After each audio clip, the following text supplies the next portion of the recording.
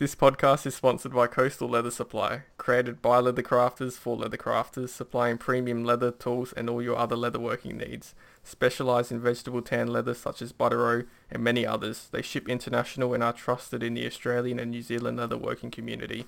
Visit coastalleathersupply.com.au. Welcome to the 12th episode of the Joseph M. Leather Podcast. Today I'm with Mitch from Mitch Made Goods. Mitch is from Sydney, Australia, and handcrafts wallets, keychains, clutches and other small goods such as coasters and cigar pouches. All his items are handcrafted and you won't see a machine from start to finish. Welcome, Mitch. Thanks for having me. No, thanks for your time. Cool. So, how did you get into leathercraft? I think much like we spoke about before, I've had this belt since, sounds silly, but I've had this belt since either 2009 or 2010. Can't remember when I've bought it, and other than the natural patina of it, it hasn't really changed over time. I bought it handmade from some bloke in a stall somewhere in Manly, I think, at the time. And I've worn it, if not every day, 90% of the days of the year since, and it's still kicking. And I've burnt through wallets since then, like no tomorrow. And I always buy leather wallets because I like leather. And having learnt about it a lot more recently and buying one right before COVID happened and it fell apart during COVID when I wasn't even using it was quite frustrating for me. So I sort of looked to this belt and thought maybe I could make a wallet last that long and gave it a crack and here I am. Wow, okay. So what wallets were you using? I feel like if I name and shame brands, they'll come for me, you know. Yeah, I know. That's all right. No, but I won't name names, but I think you could probably assume who I'm talking about if you're in Australia and you've ever bought a leather wallet for a mate or maybe a watch for yourself and you haven't wanted to go too high end and you've gone to a smaller store, but they're in pretty much every Westfield shopping centre. I might leave it there. If you know what I'm talking about, then you know what I'm talking about. But they don't actually use. If they do use real leather, it's genuine leather, and we know that's not really leather. Yeah. And then they line all of their pockets with fabric with machine sewn stitching, and it all falls apart. So that's been the main cause of my concern. And then I've had a couple others gifted to me, and even a Gucci wallet that hasn't lasted barely 2 years. So wow, okay. Yeah. What are you doing? Yeah, and I don't know what I'm doing wrong. Like, yeah, well, maybe, I was going to say, what are you doing? Are you like maybe I'm just aggressive. Maybe I have too much of a... Yeah, maybe my standards are too high for what lasting means. I mean, they're not like falling apart at the seams or anything like that, but a stitch will break. And now I've learnt what what hand stitching is comparative to a machine stitch. And I'll have one stitch break, and then the thread will get caught on the zipper in my pants or whatever, and all of a sudden it rips the whole thing out. And now I have two halves of a wallet. Yeah. That's an actual thing that happened when I was out once, and I had to carry this mess of a wallet home and all my cards were loose, and I thought, this is ridiculous. Yeah.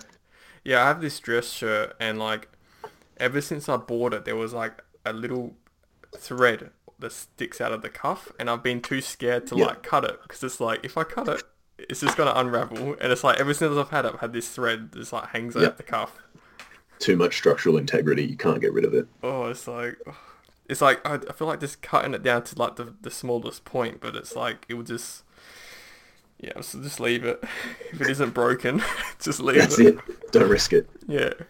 Okay, so, do you know, so you bought that belt from from a guy, so... I mean, he probably still has a business, but I just don't remember. He doesn't have a maker's mark. It was a ink stamp on the inside of this bridal leather. It rubbed off maybe 3 or 4 months later. Mm-hmm. It wasn't there, so I have no idea what the brand name is. I've had it for 12 years now. Wow, okay. So yeah, I wish I knew, because I'd like to talk to him and be like, how did you make a belt that lasted so long? Yeah, like, I bashed this thing and it's just held up. What's the buckle like on it? Is that pretty decent? I've got it here. It's my work belt. It's my daily belt. It's just a heel bar. It's nothing crazy. I don't know if you can see. Wow, that's okay. Okay, so it has like a black buckle loop. Well, it's this, you mean? Yeah, that. This was all tan. It's just patina. It was really? It was like this whiskey brown. It was more like this. It was like much like this when I got it. And it's turned this black and patina color, which I love. It's so unique, and like even the brass is all polishing in certain Yeah. points and things like that. But yeah, it's just lasted forever. Yeah. Or So that's just patinaed like that. it's just patinaed like this. Like Wow. this is such a raw piece of leather. There's no, he hasn't even flattened down the flesh side. Is still, it's all raised. Like you can see the fibers in it, Yeah. which I love. But he just, it's kind of like he threw this together in 20 minutes, to be honest with you. But for some reason, it's lasted a lifetime. So Does it look like it's died, or has he, or I mean, has he dyed it himself, or has it come? I don't think so. I think it's come that way. Um, from what limited knowledge I have, but no, I'm pretty sure this is just the natural Wow. leather. Okay. Yeah, Is it thick? maybe like 4 mil. Okay. Nothing crazy. Yeah. Not Okay. what are they called? The indestructible belt. Anvil hide plug here. No, nothing like that. Um. So okay. So that was last year. You got in. So it was last year. That belt. Oh, when you got into leather work. Oh, yeah, last year, the back end of last year. Really, probably the start of September. Really? That young? You're that Yeah, young? Wow. yeah, That's cool. yeah. Yeah, it hasn't been Okay. long at all. Like people keep telling me, "Oh yeah, you've been doing it for a year." I'm like, "No, Yeah. no, it's been a handful of months. I love doing things with my hands and like learning things the hard way. Like Mhm. if you saw the bin of mistakes that I've made, and I'm assuming people that have been doing this for 20 years are just laughing at me going, mate, you have no idea. But I think comparative to some others that have maybe been going for a year or two, I've definitely got a massive messes that really should never have been seen Yeah. by another human eye. But I, yeah, took them to a bunch of people and said, what do you think of this? They're like, that's disgusting, mate. I'm like, okay, Oh. well, back to the drawing board. See, I like because there's so many of us that actually have that. Like, I have a tub full of like all this stuff that I've made. Yeah. Okay, so you come up with an idea that you want to make a wallet. So where do you go? Like, where do you go? Like, how did I start making the wallet or? So how did you find the leather? How did you find? Okay. So I think I sort of came to the conclusion that I wasn't going to buy a wallet again. Well, I didn't think that's what I wanted to do. So I started researching on like what a good quality wallet entails and leather wallet specifically.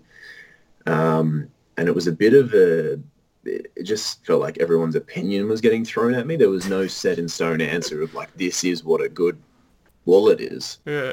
And I eventually came across I think it was an EDC thread on Reddit. And they were talking about, I wish I knew his name.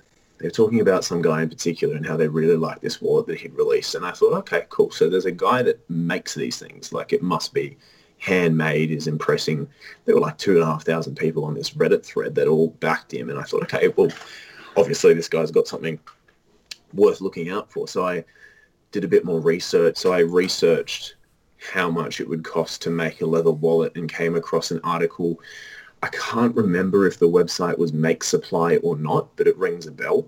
It was basically like, oh, you know, for $100, you could probably make yourself a wallet. And I thought, yeah, well, I'm going to do that instead of blow my $100 on a branded wallet that's not going to last. And yeah, I just went to, when I say local, I mean, it's the only one in Sydney. I went to the local leather supply store and walked in and I said, look, I don't know what I'm doing. I don't own anything. Like I've never done this before. And the lady there was actually really helpful. I think her name's Tracy. And she helped me with basics and said, you know, and I've seen these people with flashy tools and stuff. I'm like, oh, that edge thing doesn't look much like this guy's. And she goes, first of all, that's called an edge beveler. And you don't need a flashy one as long as you've got one that does the job, you know. So she was quite direct and helpful in a way as well. And I'm kind of responsive to that type A personality. Just tell me how it is. So she said, look, start with this. And if you like it, come back, get better stuff. I was like, okay, cool. I like that idea.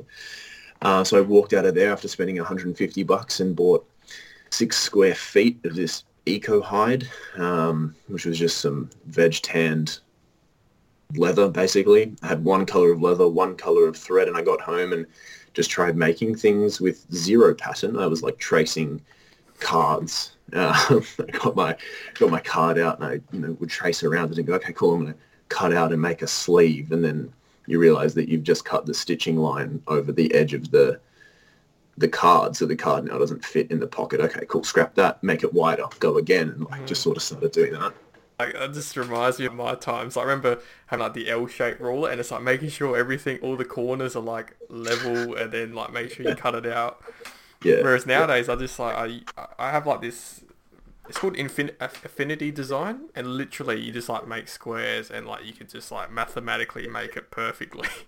yeah, right. I think there's something for me. There's something to the doodling aspect and just scribbling out a design and trying to Yeah, make it work. Like I've recently played around with a money clip design, and I made it wrong 4 times before I actually made the thing where it could hold cards, yeah, like with nice leather too, like not with scrap, because I didn't have any scrap at the time. And I was like, no, this will definitely work. I've made it with paper. It's gonna work. yeah. Sure enough, it doesn't work. Start again. I know. It's weird, like when you think it will work, and then it just doesn't work on Yeah, especially like freehand when you're freehand drawing. yeah. Yeah. Oh, that's cool. Okay. So how did you go with that first wallet that you made? Oh, not good. Not good. It was basically like a card wrap, and I'm about to release a design that's very similar to it. I've basically been trying to refine it since October, I think. It was basically a one-piece wrap that had one bigger pocket than the front pocket, which was designed because I really only use one or two of my cards, and the rest I need but don't use as regularly. Mhm. And basically, it's my access card for work, and then my daily coffee card, essentially my debit card. But then I've got like car parking passes and business cards and things like that that sit in my wallet. So I wanted to have like a bigger slot for the everyday, a smaller slot for the everyday cards, and then a bigger slot for the things that I still sort of need to have on me, but a circumstantial. And so Yeah. I've come up with that design now. But the first one, mate, didn't even work. Yeah. Like cards barely fit in. I thought, oh yeah, this will patina over time and it'll start to stretch. And no, I just made it too small. It was horrendous. Yeah. Okay. I don't think I even did any edge work. Like I didn't bevel the edges. I think I stuck it together, and I was so focused on sanding the one flat edge on it that was where the like 3 pieces overlapped each other. I just wanted to sand that down and make that look really good, that I didn't actually bevel any of the edges. So they're all squared up. Yeah. And I think I carried it for a week before I made something else. Yeah. Yeah. Okay. So what was the leather called? Eco. It's called an Eco Hide, and the store here in Sydney is called Birdsall. Yeah. Birdsall Leathercraft, maybe. Yeah, I sort of went in and said, I don't know what I'm doing. And she goes, I would just recommend starting with this. It's 1.2 to 1.4. You can skive it down. It's pretty easy to bevel and burnish. And I had no idea what she was talking about. I'm just like, yeah, okay. Yeah, sounds good. Yeah. Yeah. hmm Okay. And ended up walking out with, yeah, I think 5.5 square feet of the stuff, but it was super cheap. Like, it's really good. I use it for most of, if not all of my prototypes, Yeah. until very recently when I've run out of it and just haven't had time to drive down there. Okay. But it's not bad stuff. It's just that I like other stuff more. Yeah. That would actually be quite good because it's kind of a leather still. Mm. And So. like it's one of those things that you might want to make it out of Botero or Pueblo or whatever, one of the popular leathers, but you make a prototype that functions out of that stuff and it's still good and you can keep it, and Mhm. maybe you could give it to someone close to you that has already supported you and bought a few wallets, and you go, here, I'm never going to use this prototype. You take it, and if you like it, use it, whatever. Yeah. Yeah. You Okay. can just do that, yeah. So then, how did you further learn and refine your skills? Because that's an interesting story. Like, yeah, that you just walk Yeah, in, and I know what you mean. Like the internet is overflowing with people's opinions, so it's hard to yeah. especially like forums and all that. It's hard to uh, make a decision. Yeah, absolutely. I think like I was looking at it less as a craft and more of a how to make a wallet. Hmm. And I saw, or a card holder or whatever you want to call it. And so I sort of just wanted to learn by myself how to do that. And I really enjoyed learning myself. And I sort of worked things out on my own, comparing my work to other people's that I followed online. It wasn't until I tried to make different products that I started looking up tutorials on how to do them. Yeah. And how did you find YouTube when you typed in the tutorials? Man, I'm not good at like listening to other people, Yeah. which sounds ridiculous, but I'd follow the step by step, and it would come out and it would look completely different. Mm-hmm. And I would just be like, I don't know what I'm doing wrong. I feel like I'm putting way too much focus on it. Yeah. And so I definitely took things from a lot of people. Like a lot of people mentioned guys like Little King Goods and Quarter, and for me, Mask and Leather. And there's a few other guys that come to mind. But for me, I think I just took little bits away from each of them and implemented the way they did things. Mm-hmm. Like I can't even remember who I got my skiving technique off, but I remember I've changed it somehow anyway because it just worked better for me. Yeah. Yeah, I guess that's a bit. My learning's been a bit of reading and watching and a lot of doing, like a lot of doing. Yeah. Yeah. Yeah. Like I'll get up in the morning at 4:30 just to try and bevel an edge perfectly, like before I really knew what I was doing. Or I would come home from work late at 9 o'clock and stay up till 11, 12 o'clock trying to work out how to sand an edge better and things like that. And I'm still not great. I'm still learning every day. Every time I do something, I learn something different or new, even if it's making the same product. Like one of my card holders is called the Bushman. And every time I make it, I learn something new about it. Yeah.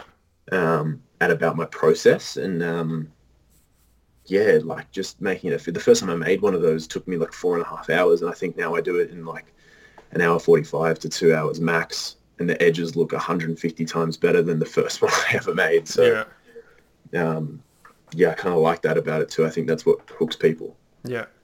Which one's the Bushman? There's a pretty recent post, I think, actually, with it. It's got $100 bill in the top of it.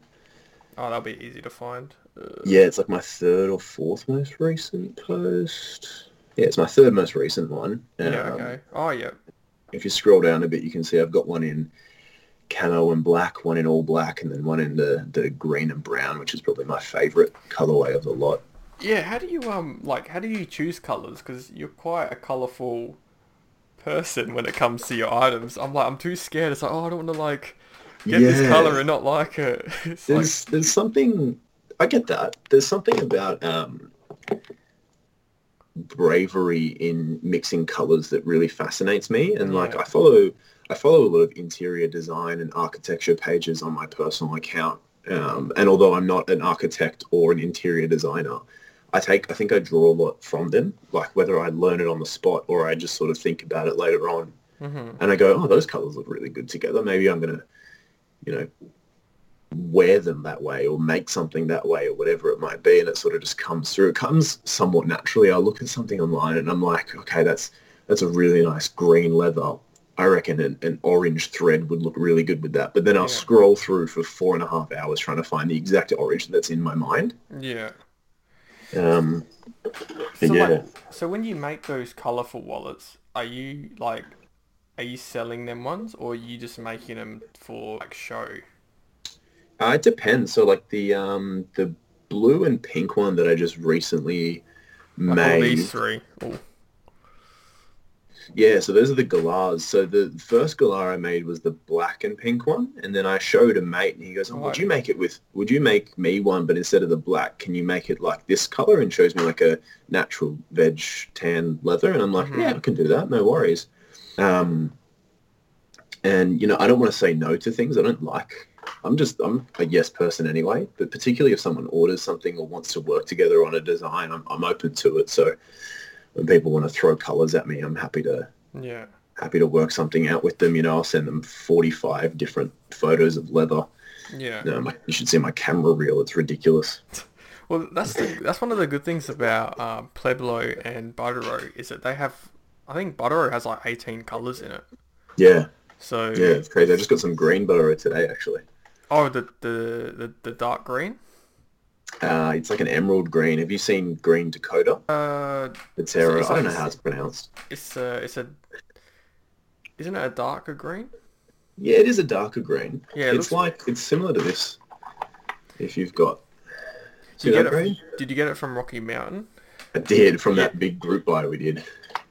Oh yeah, okay. I didn't know you did the group buy. Oh, mate, come on. Is that on Discord or is that on It's Instagram? on. It's on Discord. It's See, on Discord. I'm never on Discord. Like, is that like the new Reddit or something like that? Yeah, there's the Oceanic group is now on Discord as well. Okay. Yeah, I'm hardly ever on it. But you've got the link, right? Like you can access the chat. Yeah, I'm on the group chat. I So Han, if you did a group order, then how has it all? How are you all getting it? Is it all? Walker from Queensland, I'll have to ship him his stuff. Like the guys out of state, I'll have to ship to, and then the guys interstate. I'm pretty central in Sydney compared to where everyone is, with the exception of Clint, who's on the Central Coast. And so I'll just drive, and it's an excuse for me to sit down and have a chat with them and catch up and whatever else. Mm-hmm. Yeah. Okay. I'm in South Australia, so I can't drive up to you guys.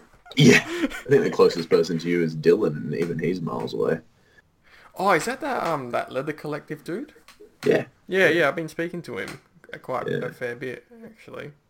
yeah. He owns. I'm going to butcher his leather name. Yeah, Revius, something like that. yeah. Sorry, Dylan. His stuff looks really nice though. Yeah, I want to do a Australian leather community episode where it's like as many people on as possible. That'd be a nightmare. You'd need like a talking stick that people had to pass around. You have to hold the talking stick up. I'll be like, I'll mute your mic. You know, they turn off your mic if you say something Yeah, off yeah, script. Just turn off the mic. yeah, absolutely. Um. Okay, so. Yeah. So okay, how's that green look? Because I was actually thinking of like this color here is that Bordex, and that's a gorgeous color. This is like. Oh, I can't see it because of my I light. can't tell. But Bordeaux, like the maroon. yeah, it's on my Instagram. It's Oh yeah, I know the one you're talking about. Then. yeah, that color. Man, Yeah, I was, I really like Botero. I think it's one of the leathers I'm going to start using a lot more. I only really use it to make a handful of custom stuff. That people were like, oh, I want it glossy. And I'm like, okay, well, glossy is going to be, you're going to have to narrow it down. And I'd send through a few options and they'd go, oh, this one's kind of cool. So I just bought a bunch of different colors of Botero to use. And hmm, the more I used it, the more I liked it. I didn't like it the first time I used it. I just wasn't used to it compared to the other leathers I was using. You know, I went from Eco Hide to like a Maya to a Pueblo, which was pretty much the same thing, to I bought some chrome tan stuff from some textile company in the city.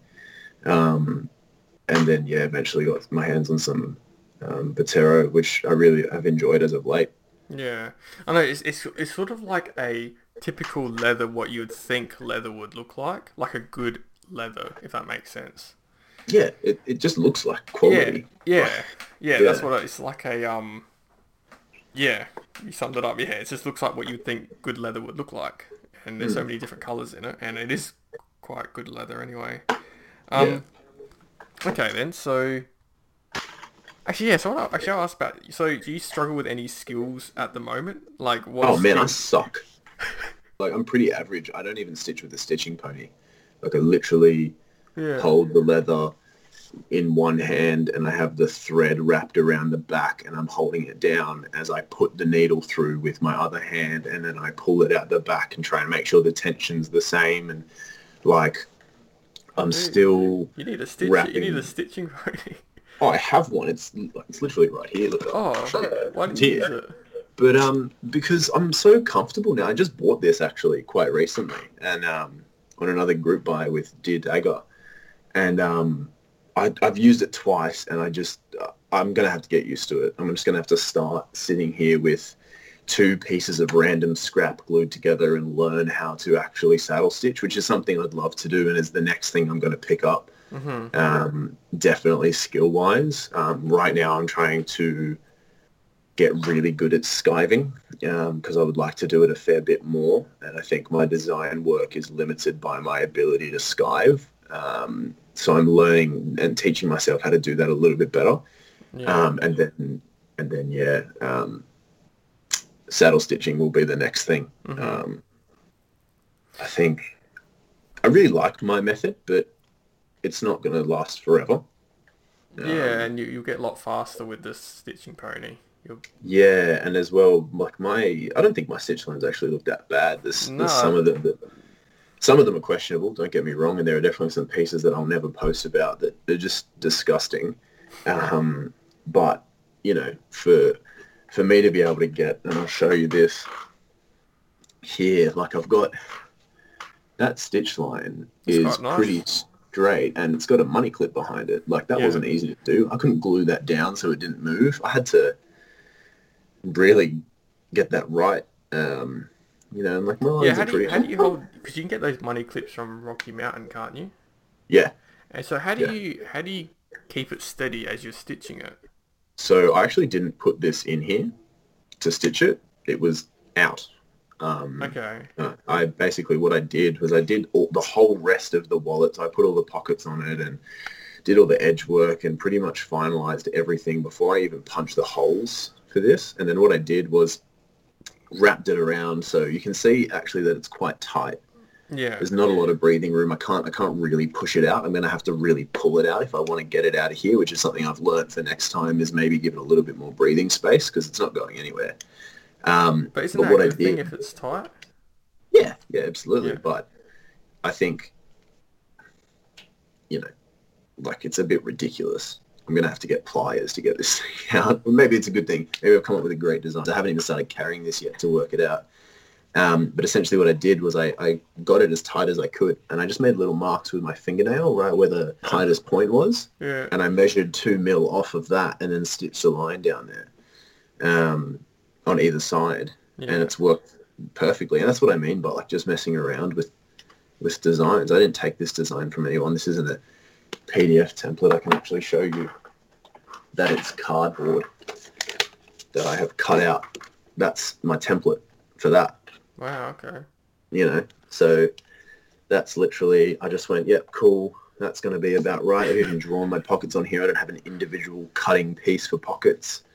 Like I just got some board from Officeworks and threw something together in my brain Yeah. and chucked it on a bit of cardboard, yeah. Oh, so what did you use stitching trigger? Like, do you use the diamond shape or the, I don't know, slanted shapes or the straight ones or? I've got two. I'm very glad that I'm doing this at my desk, my workbench, the studio as I call it. It's not a studio at all. It's a 1 square meter by 1 square meter space in my one bedroom apartment. And that's what I love about this is like, I have not taken up that much room, but I can do so much out of here. Yeah. Like it's crazy. But so I use these diamond chisels Oh yeah. predominantly, which are nothing fancy. But then I've got these Cinnabrooks for the round holes. I had someone once specifically ask for round holes in stitching, and I said, "Are you joking?" Because I'm going to have to now buy.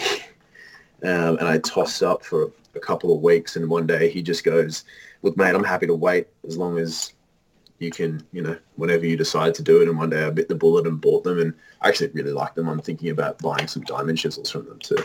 They're quite expensive, aren't they? Yeah, they're not cheap. They're a couple $100 just for a Wow. five tooth. Yeah. So how? Okay.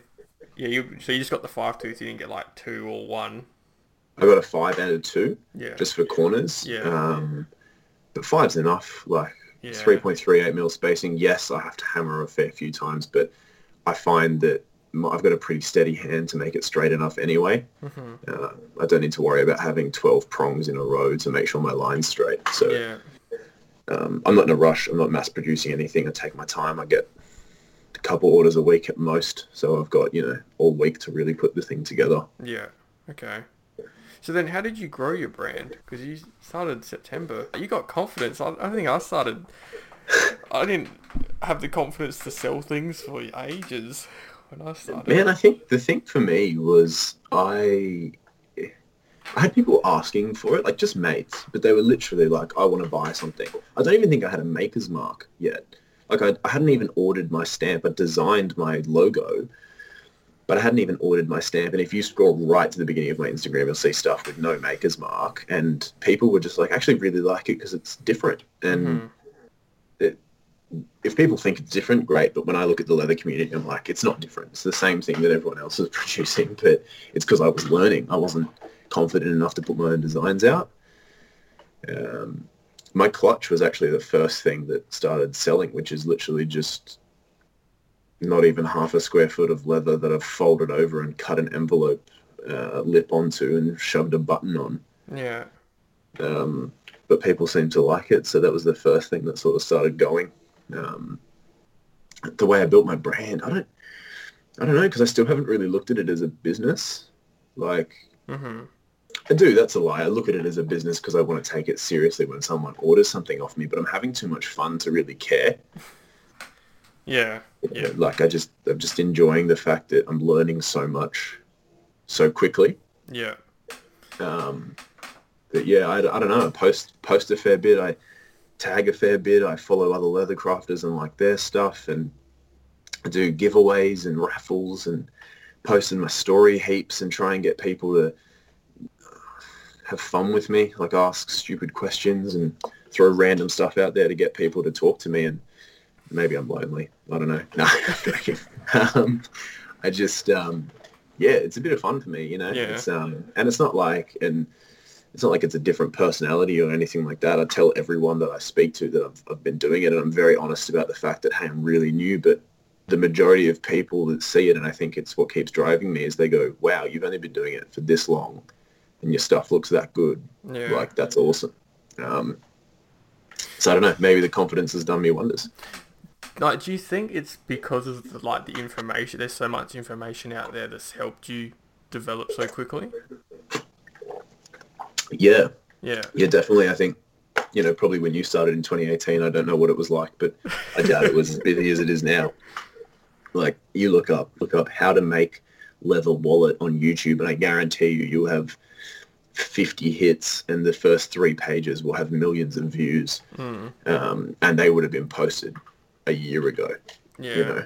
But there's so many people on there, mate, and like everything someone does, it's not necessarily an educational video, but if you watch it from the eyes of a student, you'll take a lot away from it. Yeah. Yeah. Then I switched to a mentality of like, well, okay, why is he doing certain things, and how does he do that, and what's the purpose of it? And that's how I started picking things up. But yeah, definitely, I think there's a lot to be learned online right now, and everyone I've reached out to has been so friendly. I'm not too scared to ask someone for help. I'm pretty, I don't know. Oh, yeah, the help that you can get from other leather workers is phenomenal, you know? Yeah, I think the first time I reached out to someone was, I can't even remember who it was, and they had like 40,000 followers or something on Instagram, and I think they were from Europe.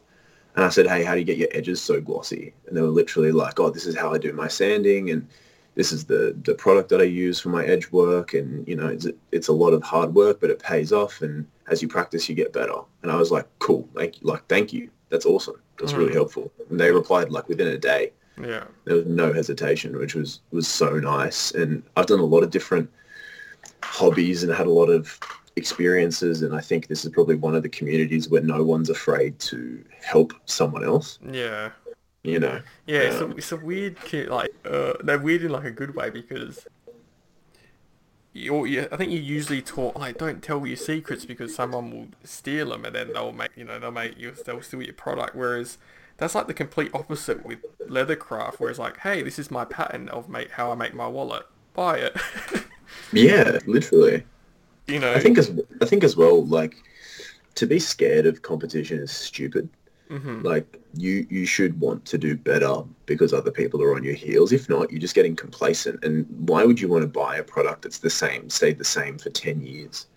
Unless there's something really good about it that no one can replicate. If you're buying for design and the design work hasn't changed in 10 years, well, I'm going to go to the competitor that's working harder than you to produce a well-designed product. Like, that's just where I'm going to go. Yeah. And if you aren't willing to accept that and change and grow and, come up with a new design, then maybe you're in it for the wrong reasons. Yeah. And that's just my opinion. Like, obviously everyone else will have their own opinion, but that's the way I look at it. Yeah. I work in quite a cutthroat industry in my professional and my personal life outside of this.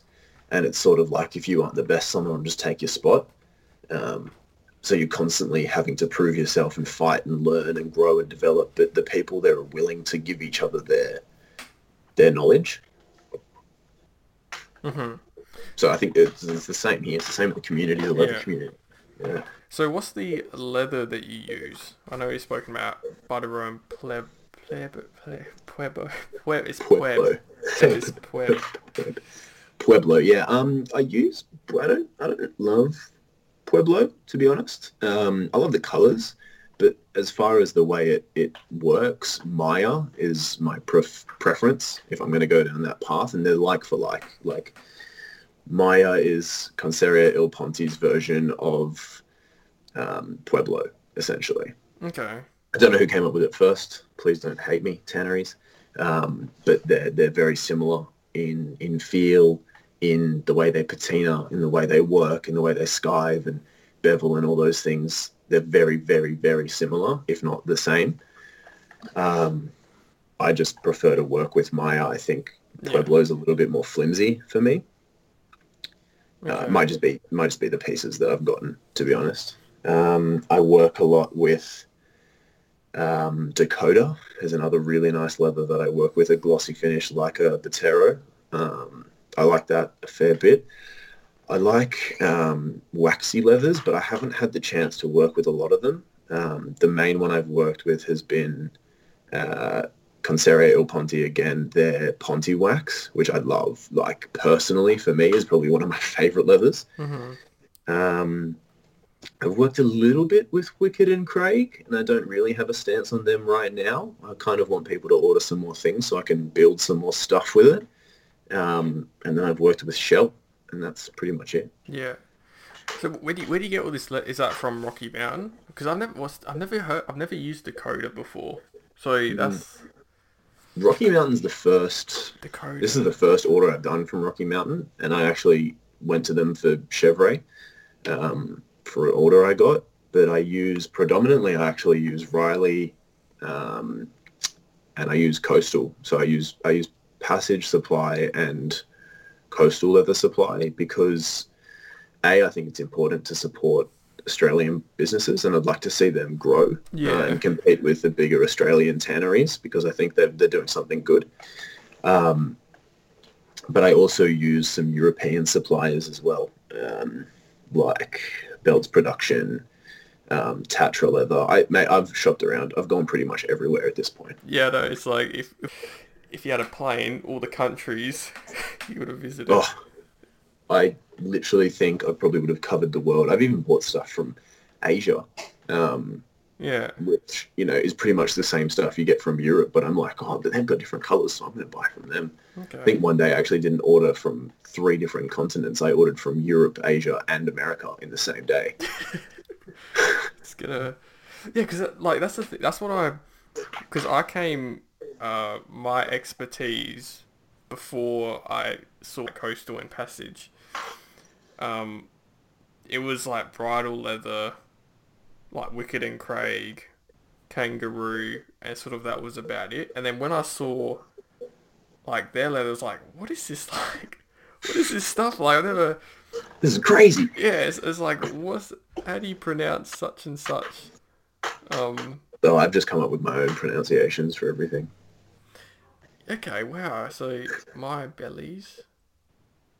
Okay. Yeah, so Maya, I've worked with Maya bellies as well, actually, and the only major difference I found has been the scratches, like the skin scratches. Mhm. But even that, like, it's so cheap, and you can just cut around it if you want to prototype with it or make something for yourself or a mate or something. It's the cheaper way to go, Yeah. and the quality feels like it upholds. Actually, I think I have a mate that has a Maya belly version of the Bushman. The Bushman's made in Maya, and I think he's got a Maya belly that's held up quite well. I mean, it hasn't been that long, but it looks good. Mhm. Okay. So what's Dakota? What's that So like? Dakota is a little bit like a Botero. The first time I saw that was actually on Coastal, Yeah. Yeah, and I it's got sold out at the moment. yeah, and I think I got like a half hide of it just because there was no Botero in the color I wanted, and I got told by someone on some forum somewhere that it was pretty similar and to give it a go, and it's not too dissimilar. It's pretty close. Um, but it's definitely its own thing. The finish you get on the top is a little bit less shiny, but it's very, how would I describe it? It's very smooth. Mm-hmm. The finish is very smooth. I've actually got keep this quiet, don't show anyone. I'm about to release some valet trays, but that's a valet tray made out of Dakota. Yeah, that was a nice picture you posted with that. Yeah. Oh, thank you. I appreciate that. So there you go. That's Dakota in their whiskey, and then that's Botero in their whiskey. So I don't know how much you can see, but they're pretty similar. You can see that Botero has a bit more of a shine, whereas the Dakota is a little bit more matte. Yeah, it sort of has that English look to it. Yeah, and I mean it's nice. I like it. Smells good. So where'd you get that? Where'd you get that from then? The Dakota? Yeah. From Coastal. Oh, well, they sold out though. Oh, yeah, I bought their last high five, I believe. Stole it. You stole it. Well, I paid for it. So. Well, yeah, you stole it from all us other leather craft. Yeah. I'm sure Rob was cheering when that left his workshop. Okay, wow. Yeah, because like that's so handy. Because like it's like to like know the different types. Because yeah, you can get it from Belts Production. I think I'm fairly certain they stock it as well. But I haven't gone looking for it again since I bought it initially. I do like it, but it hasn't been ordered. I buy a lot of my stuff to order, and it just hasn't been ordered. So I've just been playing around with what I have left. Oh, it's amazing! Like when you buy like leather, like Buttero or something like that from Australia, because it's like, wow, it's so much. It just feels so different to buying in Australia as opposed to buying overseas. Because I don't know, it's not that stress of having to wait for it to come all the way over here, whereas like you can just buy express postage and it's just you get it in 2 days. Yeah. So yeah, for sure. Have you used Kangaroo before? You know what's hilarious? I haven't. No. And one of the things I said when I was like, oh, I'm going to get into this leather thing and it's going to be all Aussie. I'm going to use Aussie brew leather. And I got a scrap of it out of the scrap bin at the leather place that I went to, and I just didn't like it. Yeah. Like, to be honest with you, I don't know if it's because it was scrap or not, but I didn't like the way it felt. I didn't like the way it worked. I tried skiving an edge off it maybe 3 months into having learnt how to skive. So at the start of this year, probably. And first thing had just sharpened my blade. It was going to be perfect, and I ripped the whole edge off it. And look, it might have been because it was already thin. It was already 0.8 mil, but I skived 0.8 mil Pecos, and that was fine. So I don't really know what happened there. I don't think I'm in a rush to use it again, but I've heard it's hardy. I've heard it's great. And I would like to eventually, if I do sort of go down more of a business road, probably do a line of Kangaroo stuff. But for now, I'm just trying to work, like, consistency is the thing for me. So yeah, I've tried a bunch of different types of leather, but they're all Italian veg tan. So yeah, voice. Yeah, I've ordered some. I originally learnt on Kangaroo, and because it has a like interesting texture, as it like doesn't have that smooth texture like a Buttero would. It has the grain's sort of a bit different, but it's a yeah, it is a bit. Yeah, so it really depends. I guess like like, I know with like Martin, he loves it, and like in my last podcast, he loves using it. As I said, I didn't like Botero when I first picked it up. Yeah. But the more I've used it, the more I've started to like it, and so I'm really hoping that Rue will be the same for me. As I said, I got a piece of scrap that was maybe half a square foot, and I made a wrap wallet with it, and I didn't love it, but it wasn't bad. Yeah. Yeah. So what's your quarter fan like to use? Glorious. Because like I've wanted to get some, but it's like, oh, do I really want to spend that amount of money? I think you should, man. I panicked the first time I bought it, and I think again, Coastal was the first place I bought it, and I bought a panel, and I bought a panel with no intention of what I was going to do with it. I kind of just wanted to own shell cordovan, I just wanted to feel it. Like, it looked so beautiful, and everything that I'd seen people make online was just gorgeous, and I thought, far out, I want to produce something that makes me, like, makes other people feel the way I do when I'm looking at this. And this was before I even really got into it. Mm-hmm. Like, I hadn't even bought my tools the first time I thought about buying shell. Yeah. And I think, yeah, I bought a panel, and I was like, oh, I'm just going to make myself a keychain. Like, I'm going to cut a tiny strip off this and make myself a keychain. And I didn't realize I'd shot myself in the foot because the panel is not big. So I couldn't really do a lot with it after that. Yeah, it's 25 by 12 centimeters. Yeah. Yeah, that's a panel. So it's not huge. Yeah. It's workable. Like, you could make a product out of it. But Probably minimalist wallet. yeah. But yeah, and then I moved on to, I think I then bought a scrap from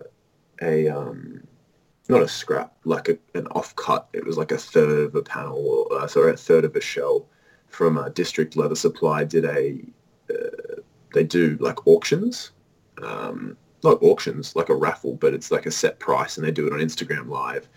And you jump on, and if you comment the article number first, you get it for the price that they're selling, which is discounted and all this sort of stuff. And so I got a bit of a panel there, which finally came after getting lost, and eventually got it 3.5 weeks after the due date, and was so excited to use it. I just cut into it and started messing around with it. And I made a little card wallet for a friend of mine. I gave it to him, and he loved it. And then someone else said, well, I want a wallet with the same thing. And I thought, okay, well, now it's probably time to buy a shell. And he actually ordered more than one wallet off me. He's ordered it for a bridal party. So I've got to make 5 shell Cordovan wallets with this whole shell now, which is pretty cool. So how big is the shell? Is it? It's pretty big. I'll show you. Oh wow. Wow, that's so beautiful how shiny it is. Yeah. When are you going to release this podcast? Maybe I'll let you say the color of it. Huh? When do you plan on releasing the podcast? Maybe I'll let you say the color of the shell.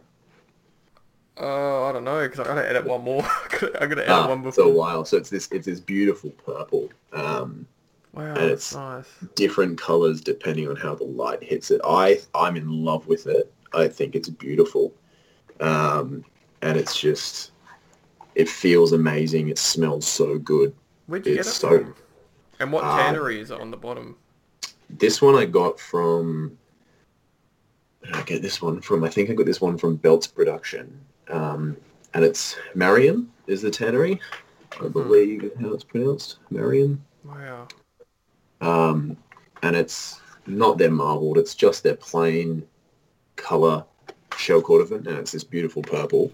And then I've got this other one from Ricardo as well, which is a marbled, purpley brown, which again got in a cheapened giveaway raffle-y thingy majig that Coastal did. So, a couple of things. How does it? So how thick is it? It's like usually they're 1.5 millimeters to 2 mil. Usually. Yeah, I think my Marion one's probably 1.4.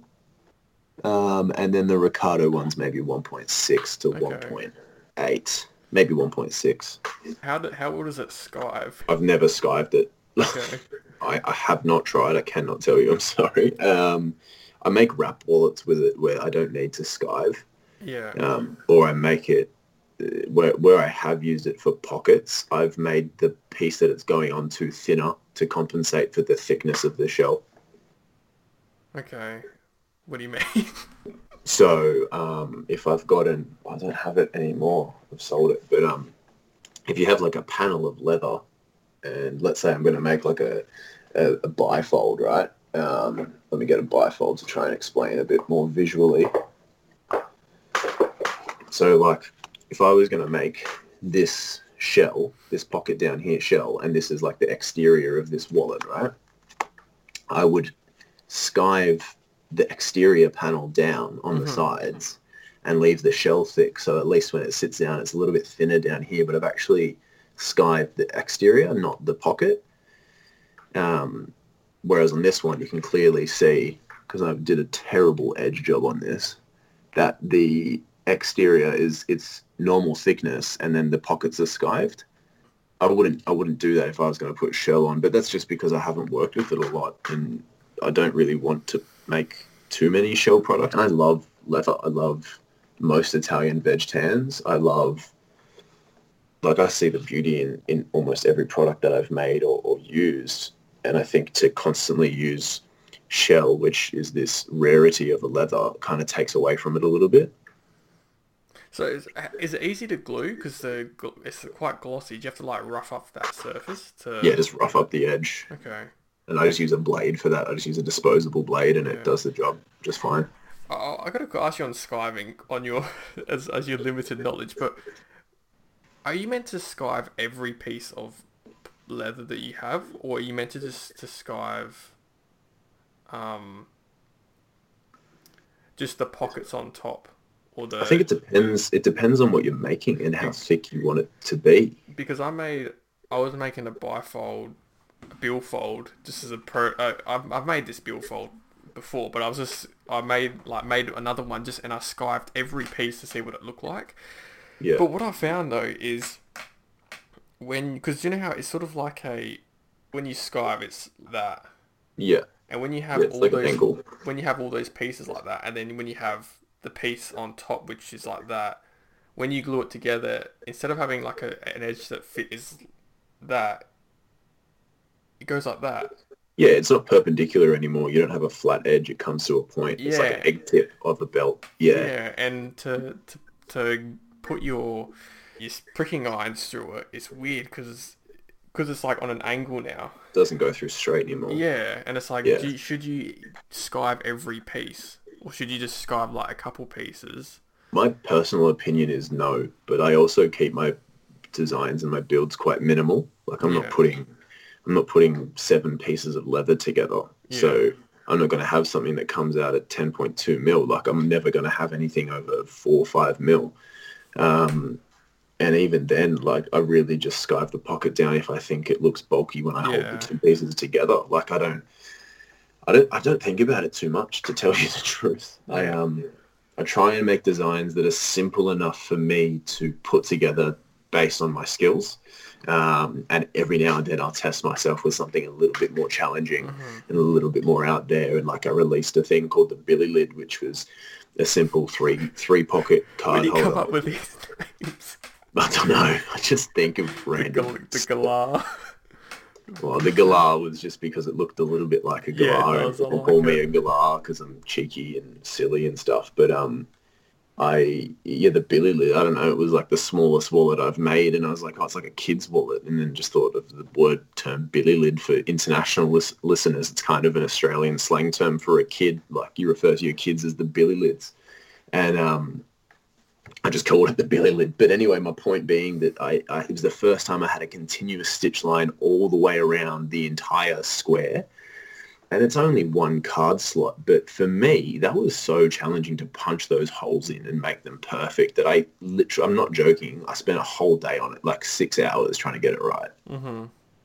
Just cutting piece after piece after piece and making sure that the the dimensions were right and that my line was far enough from the edge but not so far that the card would stick out over the next stitch line up the top of the pocket and all these sorts of things, and then punching the holes and going, nah, corner up, get the next piece out, cut it out, do it again. Now, okay, I'll align this corner this way, and, maybe my prongs aren't wide enough. No, that's stupid. I just need to lay this out better. And I constantly played with it over and over again. So I'm constantly doing little things like that to try and test myself. Even this valet tray has been a test for me because I'm too impatient. But it's actually turned out a lot simpler than I was making it. Yeah, yeah, they're quite nice, the little valet trays.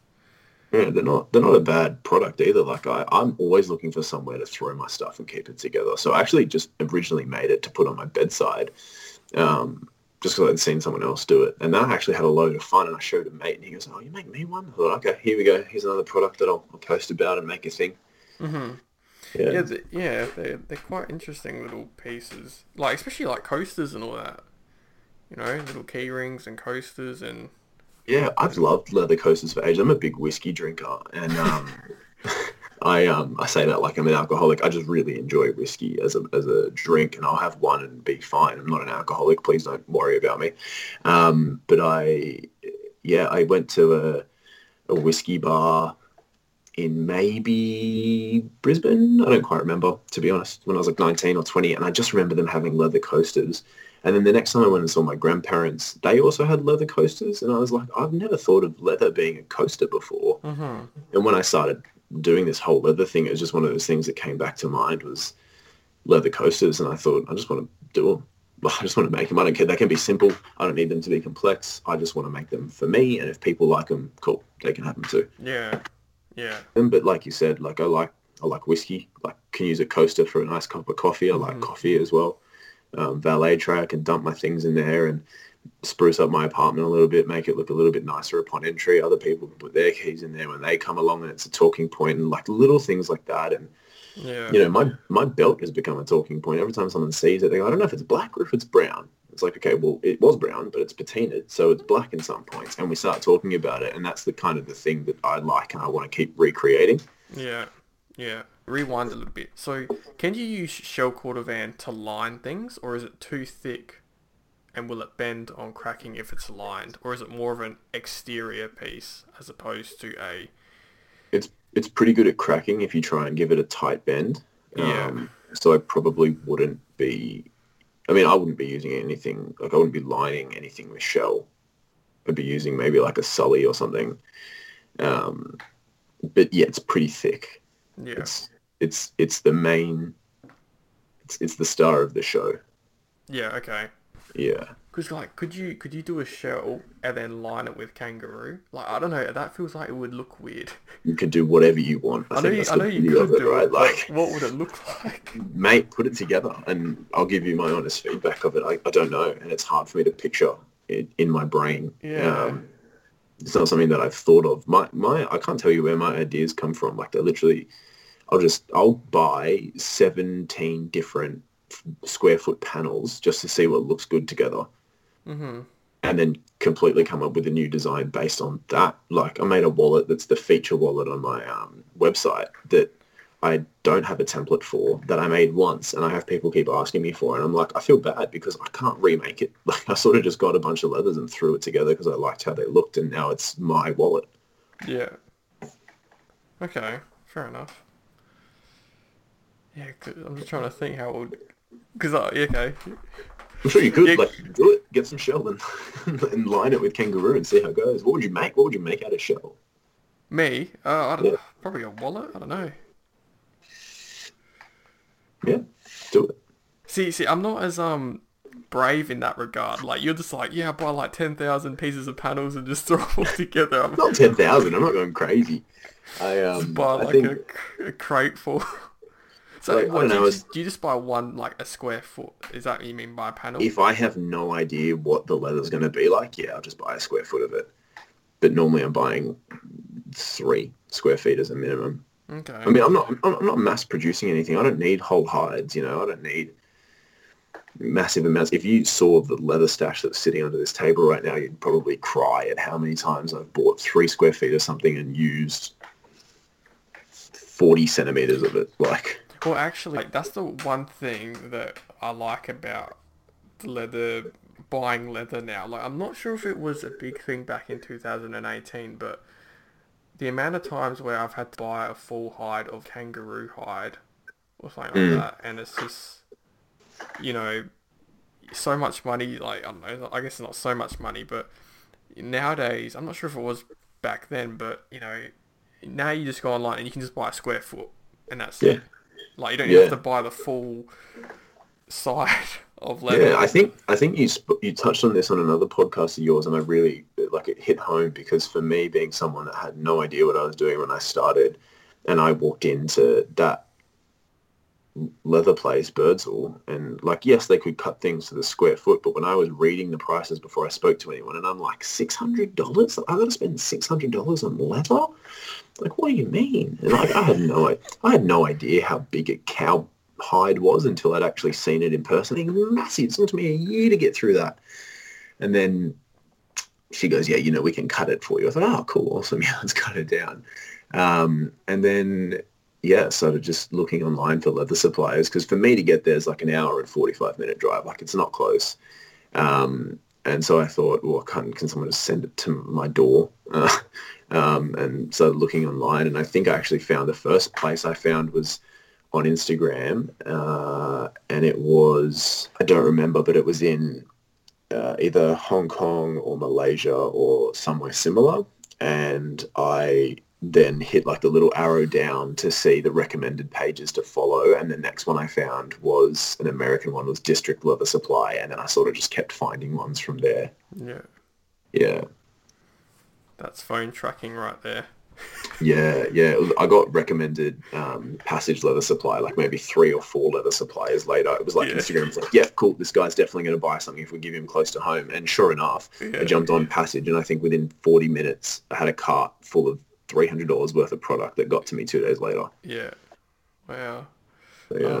What was I going to say? Actually, yeah, I might ask you this. So, yeah, what's your opinion of my podcast so far? Because I can't see comments of people, because it's not like a YouTube where, well, I have some of them on YouTube, but yeah. How did you come across it, and how have you found the episodes? I just want to hear a good little. I would like to hear.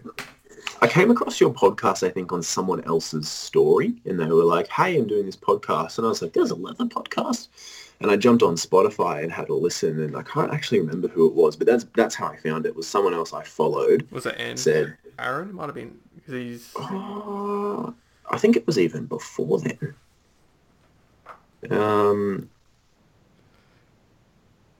Yeah, I'd like to hear. Who was it? I don't remember. It might have been Aaron. It was like your fourth, maybe. Chuck Dorset from Weaver Leather Supply. From Weaver, yeah, maybe it was him. I don't remember, mate. To be honest, someone posted about it, and I remember listening to the first one and going, "Wow, I got insight." And I was like, this is the first time where, and I listen to podcasts all the time, and I think it might have been, if I listened to the Chuck Dorset one first, it was Aaron's that I took something away from. Mm-hmm. In the sense that he was talking about, what was he talking about? I think he was talking about his belt thickness, and at the time I really wanted to make a belt. And both of you were sort of like, oh, wow, 5 mil thick's a bit thick for a belt. Like, that's when it starts getting chunky. And I was like, okay, under 5 mil. Keep it between 3.5 and 5. Like, and I remembered something, it stuck in my brain. And, yeah, Instagram is the short answer to that question. I watched someone's story, and they said that they were about to be on a podcast. And, not long after, I think I started following you, and then not long after, you either followed me or the Leather Grinders thing started, and then all of a sudden we were talking to each other, and here we are now. Yeah, okay. How have you found the episodes? I love them, man. Obviously they're probably more so targeted towards leather crafters and people that are in the community, but I think if you're in it and you listen to this and you don't enjoy it, there's something wrong with you. Yeah. No, thanks for that. Of course. Mate, you asked the right questions, and I think I get, like I said, everyone that I've listened to, I've taken something away from. Martin's podcast. Like 8 minutes in, we were like, there's enough in that first 8 minutes to like... Mate, I've listened to it twice already, and I'm going to have to go back again. I have literal notes somewhere on it. Here they are. And mate, like I said, I was listening to Martin's podcast with you and Martin, and I went away, and there's a lot in there I missed, so I went back and started listening and writing notes again, and I've got notes down here. Like, this is literally the Martin podcast. That's awesome, man, because like... Note-taking. Like, what did he say? Autosole in denim. Hang it 30 strops aside, but be gentle. Like, you know what I mean? Like, I've written down notes like this. He said something that hit home to me as well, like, don't ever be comfortable constantly looking back and improving, like, little things like that. And obviously other things, don't split or skive bridle leather too thin. Get a 2 mil at most. Like, I'm trying to learn as much as I can. I've got so little knowledge compared to guys like Martin and other people. And even he, very humbly says, yeah, but I've only been doing this for 3 years. And like you said, I've only been doing this myself for 7 or 8 months, and I've already learnt so much. So for someone that's been doing it for 3 years, I'm like, you're just this wealth of knowledge for me. Mm-hmm. Oh, no, he's only had his business for 3 years. Oh, that makes a lot more sense. Yeah, so he started 2012. Right. Yeah. Far out. Yeah, I know. But no, that's awesome because, like, yeah, it's good because like how I came up with the podcast, I just wanted to hear the stories of other leather workers, and there was like through I remember Little King Goods. He did a video. I remember it was like Christmas Eve. Mm. I was like listening to this. He did this video about how he almost quit and how he like went into this huge detail of his story, and I was like, wow, like it'd be cool to be able to hear other stories of other leather workers, and that's sort of how it started. And Yeah, and I'm pretty sure that's something I said to you as well was, mate, why do you want to talk to me? I'm not going to add any value to anyone. But the more I thought about it, the more I was like, it's more just about a story. And if my yeah, story, if someone that's not a leather crafter listens to this and goes, wow, he's actually learned a fair bit in a small amount of time, and I'm really concerned about how much time I'm going to have to invest into this, and it's the thing that makes them jump into it, then awesome. I'll be stoked. Or if another leather crafter listens to this and goes, oh, I had no idea that that's where Mitch was sitting, and how he learnt what he learnt and where he's at, and that's really cool, and I love that. I now want to share my story. Then that's also amazing. yeah, Yeah, yeah. Same with me because when I before I start the podcast, to know as much as I can about the person, like, and tailor the questions right. to the person. And sometimes it's, oh man, like, are these questions too repetitive, But sort of similar to what you said is there's more to, it's like there's more to just the leather craft side of it. Like that's just one part of someone. Yeah, It's the person behind the leather craft. yeah, yeah. Well, and like, and that's sort of what I yeah, was, and that's sort of what I when I was scrolling through Instagram, and you just see beautiful work after, and it's like, well, who are these people making this work? And it adds that personability layer that you don't get it on Instagram. Like this is us having a conversation, and I've always felt when I listen to podcasts that I'm sort of just silently sitting in a room listening to two people talk. Like it's like I'm there. yeah, And I think, yeah, you get to know someone a little bit more as well. oh, that's so true. With YouTube, you only see that clip, that 10-minute clip or 20 Yeah, minute clip, whereas like with a podcast, you have as much time to ask, literally. I've listened to question. podcasts that are like 4 hours long. Yeah. Like, you know what I mean? And that's the thing. That's the beauty of it. You get two people on here and it's the three of you talk. You're going to need a new SD card just to do the recording. But then Yeah, I've just, sorry, go on. oh, I was just going to say, I've just made a minimalist wallet as well. And I actually don't like the way the stitching looks. I did it because I thought it would look awesome. And then I've done it. I'm like, I'm not a massive fan. And then the more people I show, the more positive feedback I get about it. What Like, would, oh no, I really like that. Yeah, like so this is it where it's got this stitch line down the bottom here, and it's got this other random one up the top, which I don't like this, I think but it's it kind of cool. holds this in place I think it's cool. I real like it. nice. See, you see what I mean? Thank you. But like everyone I show is like, yeah, I really like it. And every time I look at it, I'm like, I don't know, could be better. But I don't know. I don't know what else to do with it. But I've had enough people want them from me now. So Yeah. Let's see. It's nice. So like, cause I've never made a wallet like that, like where pieces are folded over and you've stitched them together. Like I've mate, just, this is one piece. This is what is, literally just one piece that wraps all the way around and comes out here.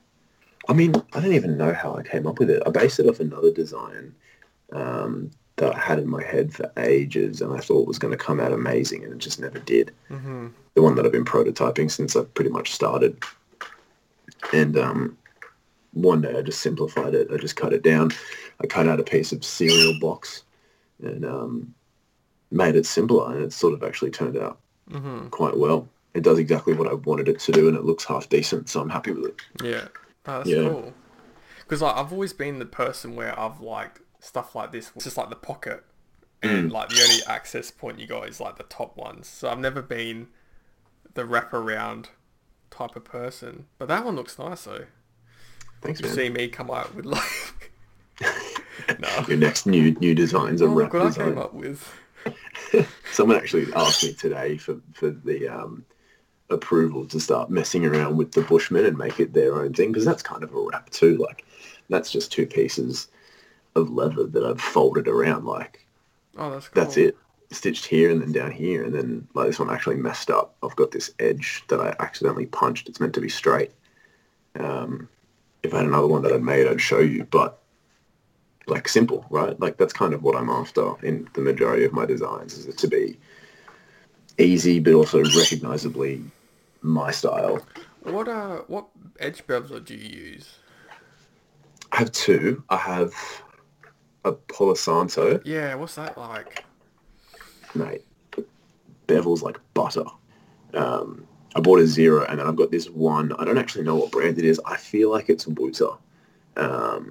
And I got it from either Coastal or Passage, but it also does a great job. The only reason I got a Palo Santo was because I wanted a zero, and these didn't come in a zero. So Yeah. Yeah, what? Okay, oh yeah, because I use a zero. I use a Weaver one, but I find yeah, because it's a quite like a square shape, the bottom part. But what I right. find is that when you get too thin leather, it will like hit the marble stone and not the leather. Mm, Does like the mm. Palo Santo like with thin leather, does that hit the leather still, or does it hit the stone? So the thinnest I've beveled is zero point 0.8 mil. Wow, that's And a good. lesson I learned pretty early on is if you're going to bevel an edge, bevel it before you skive it, because you can't skive next to nothing. You can't bevel, sorry, next to nothing. So if you, unless you've glued it onto something else, but even then you're really just beveling what's below it. So if you want it beveled, bevel it before you skive it. At least for me, that's what works. You could just use sandpaper. Yeah, use sandpaper to bevel the edge as well. But what I do as well is I have this cutting mat, which is like, a few mil up off the table. And I push the leather to the very edge of that and then bevel along it. So my beveler actually drops off my cutting mat. Yeah, that's what I do with the Weaver one, but I find that because I crease the corner, like I crease it, and when the leather's folded over, it will imprint the crease. Right. Right. I get So you. that's why I like to get a Palo Santo one where you see the like it goes like this, like to the leather. Yeah, it's like, where is Like mine? it doesn't have any like extra metal like on the sides. It's also angled like this, Yeah, it's like a which lets you sort of, like if this is your piece of leather, you just get to push it, but your hand stays up off yeah, the table, whereas my other one, I'm sort of flat down with it and trying to fight against other yeah, bits and pieces I have lying around my bench. So yeah. it's a bit challenging But sometimes. like the Weaver ones, like if I'm making a belt with it, like it will just be like beautiful. Like like it bevels amazing. It's just I like mean, on that thin stuff. yeah, It's just hard if it to. works, it works. I've got one. I've got a number three, which is unbranded from this local leather store of mine that I use for my dog collars. Mm, And it's massive and it's chunky, but it does a great job. So I'm just going to keep using it. I don't think you need to, and I'm not trying to bash the brand names or anything, but if you want it, get it. It looks great for an Instagram photo, but you don't need it. If something else works, keep using what works. mm-hmm. Um, I found I remember I learnt this tip. What you can I remember you can there's actually a way you can make a three a one. So do you know when you bevel it, like when you normal bevel, if you rotate it like if you rotate it, you can actually Mm, like cut less. So you can actually like make it. So I remember I had like a I get what you're three saying. before I even got like my zero. I had a three, and I remember I learnt like I got taught. If you just put it on an angle, you can take the sides off. See what I mean? Like you don't need all these different sizes. Yeah, I mean, I needed a three because I started with a one. I started with a one. I liked a one, but then I sort of just wanted to work with a zero for some finer edge work. yeah. That's Um, why I like the zeros because it sort of just takes off that little piece.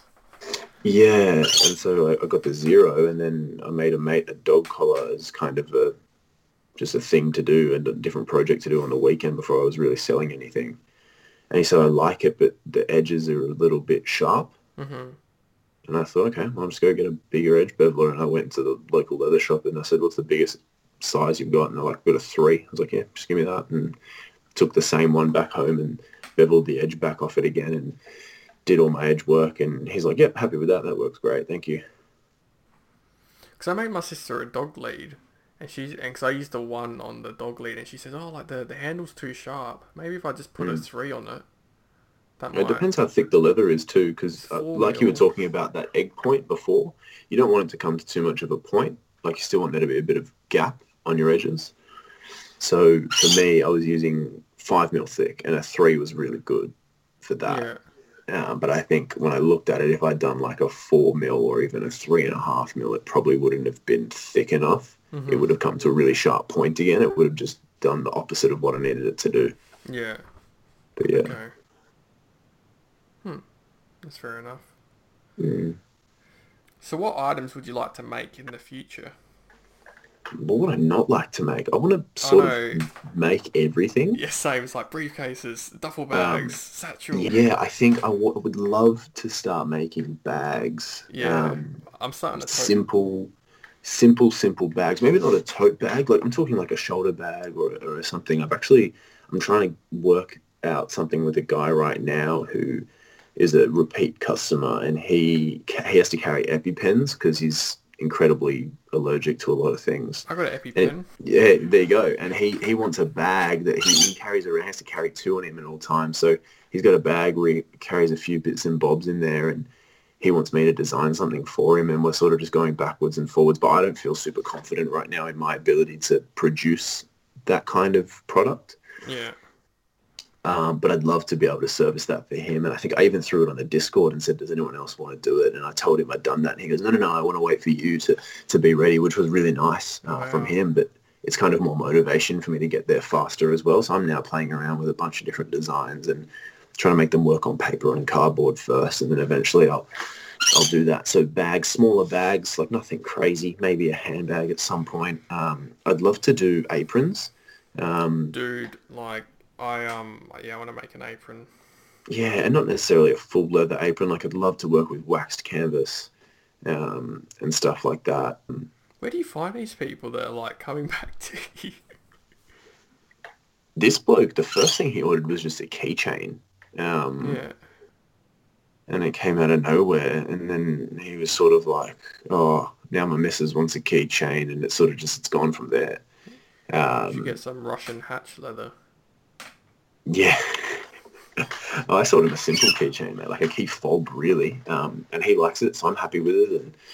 And but yeah, no, I don't know. I just let people message me, to be honest, and people Mm-hmm. have asked for some ridiculous things, and I've just straight up said no.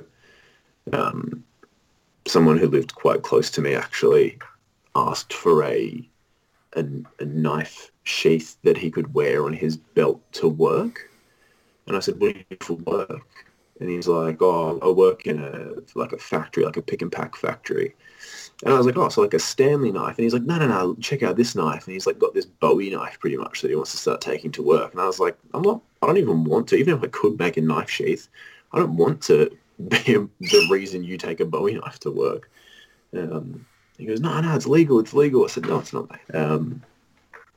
But yeah, I But no, sent I that's sent just... another leather crafter my spot because he showed me his beautiful workshop, and I sent him a photo, and I jokingly did a panorama of my balcony into my, like, you can sort of see over here. This is my balcony out here. I've got a great view. I can see from Sydney CBD all the way to the Blue Mountains. But I did I did this little joking panorama of my workshop because he's got like two beautiful workbenches and like all these nice setup on his wall, and mine's just like an outdoor entertainment table from IKEA with a pegboard stuck on the wall. And like, mate, I don't even have an actual hammer. Like, I've just got a hammer from Bunnings. Well, that's what you need. Like, It's I got like makeshift. Yeah, a... mate, it works. That's the thing. Everyone's like, oh, look at my beautiful walnut handled mallet. And I'm like, yeah, cool. Looks good. But my $6 hammer from Bunnings will last 400 years and yours won't. So It'll be like in the... It'll be unbiodegradable. yeah, it'll outlive us. Um, yeah, so, how do you look at mainstream leather items now that you're a leather crafter? I don't really No? anymore. As if I when I don't. go to like the shops, I go straight to the belt section. It's like, look at the belts, they're not even real leather. I'm disinterested now, I think. Even if I were to stop leather crafting, I think I'd constantly look for handmade leather goods. Yeah. I don't pay attention to the other stuff anymore because I just don't see the value in it now. Oh no, man, it's shocking. Like, I'm sorry to take away from you the question, but like, you go to like your stores and you're like, man, these people getting ripped off. Like, Yeah, man, my mate showed me his wallet that he bought not long ago, and I felt really bad. But I was like, mate, you have thrown money away. mm, Like literally, you've thrown money down the drain. He paid like $180 for some bifold wallet, well, um, you can and buy some it Russian wasn't. hatch with that. That's it, right? And it wasn't bad, but it wasn't actually. It was genuine leather, so it was split leather.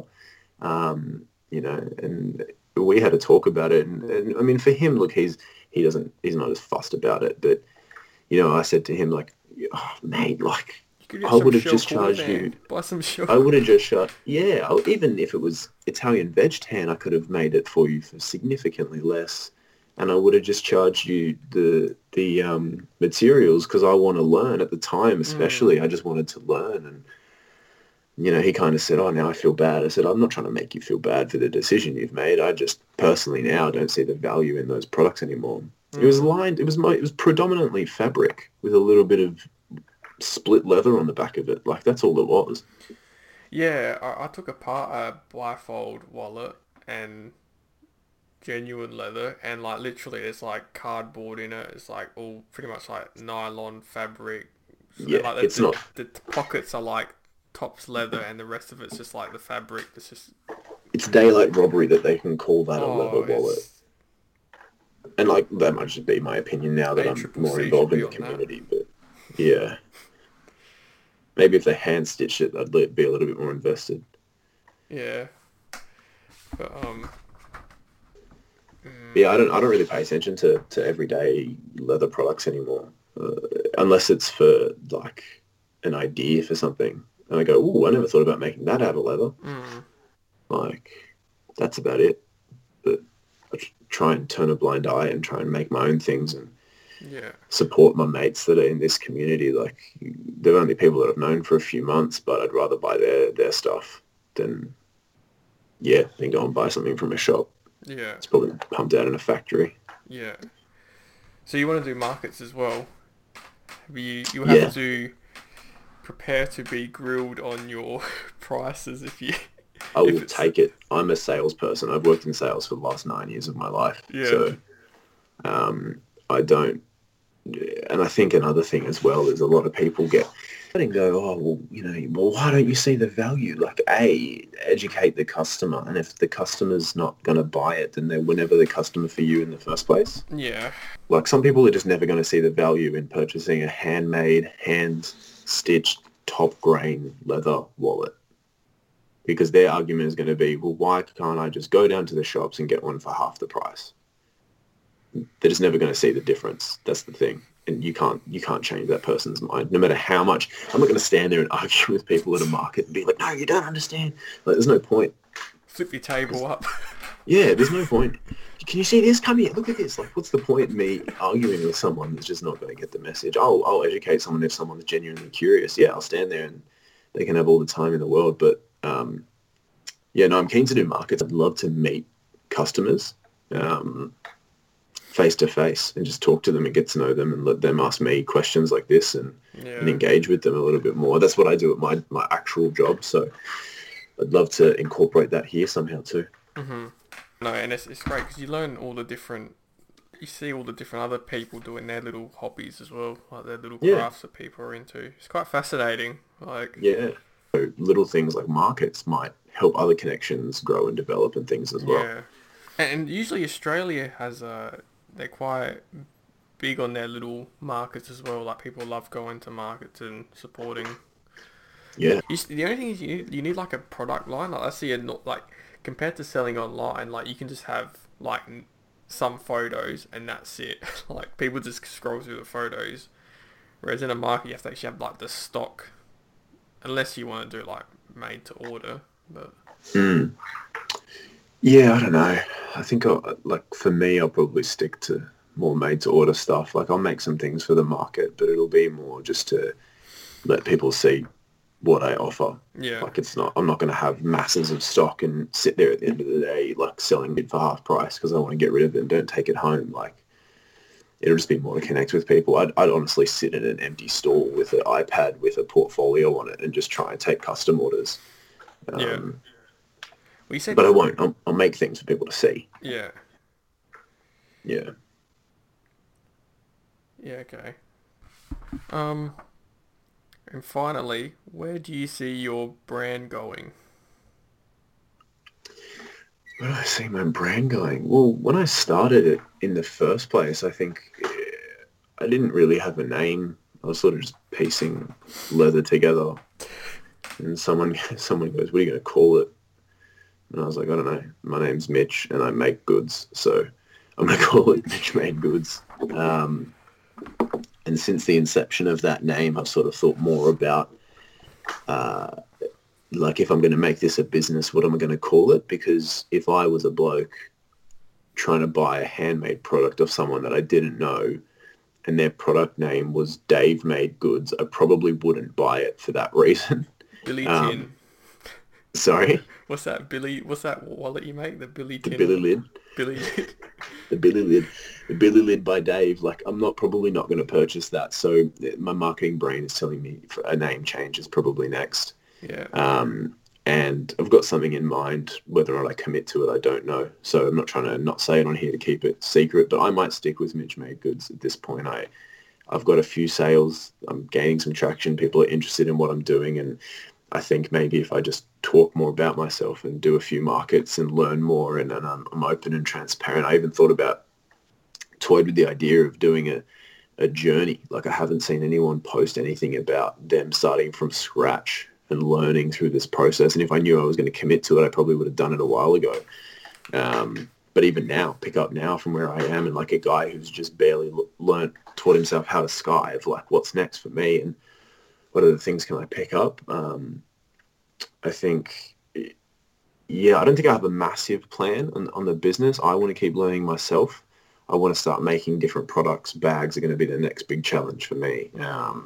And then keep these trinkety miscellaneous goods like at the moment I've got coasters out and cigar pouch and keychains are the only miscellaneous things I have in dog collars.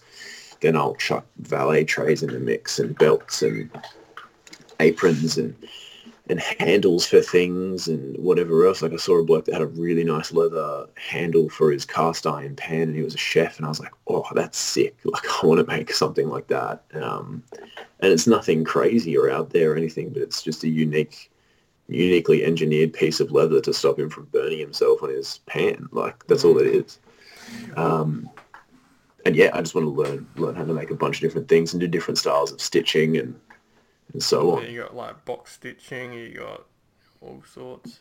Yeah. I want to make a valet tray. So if you, if I'll send you a trick after this. I'll send it to you on Instagram. what are they rivets that you use on the side or are they Chicago screws? Yeah, they're riveted. Okay. I played with the idea of doing clips so you could dismantle it. Nah, you But don't do that.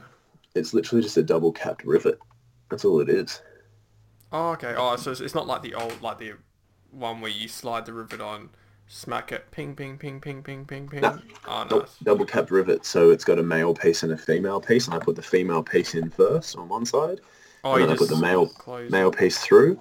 I squeeze it together as tight as it will go, and then I get a rivet setter, which looks like this, which is literally So for me you is a don't dot anvil.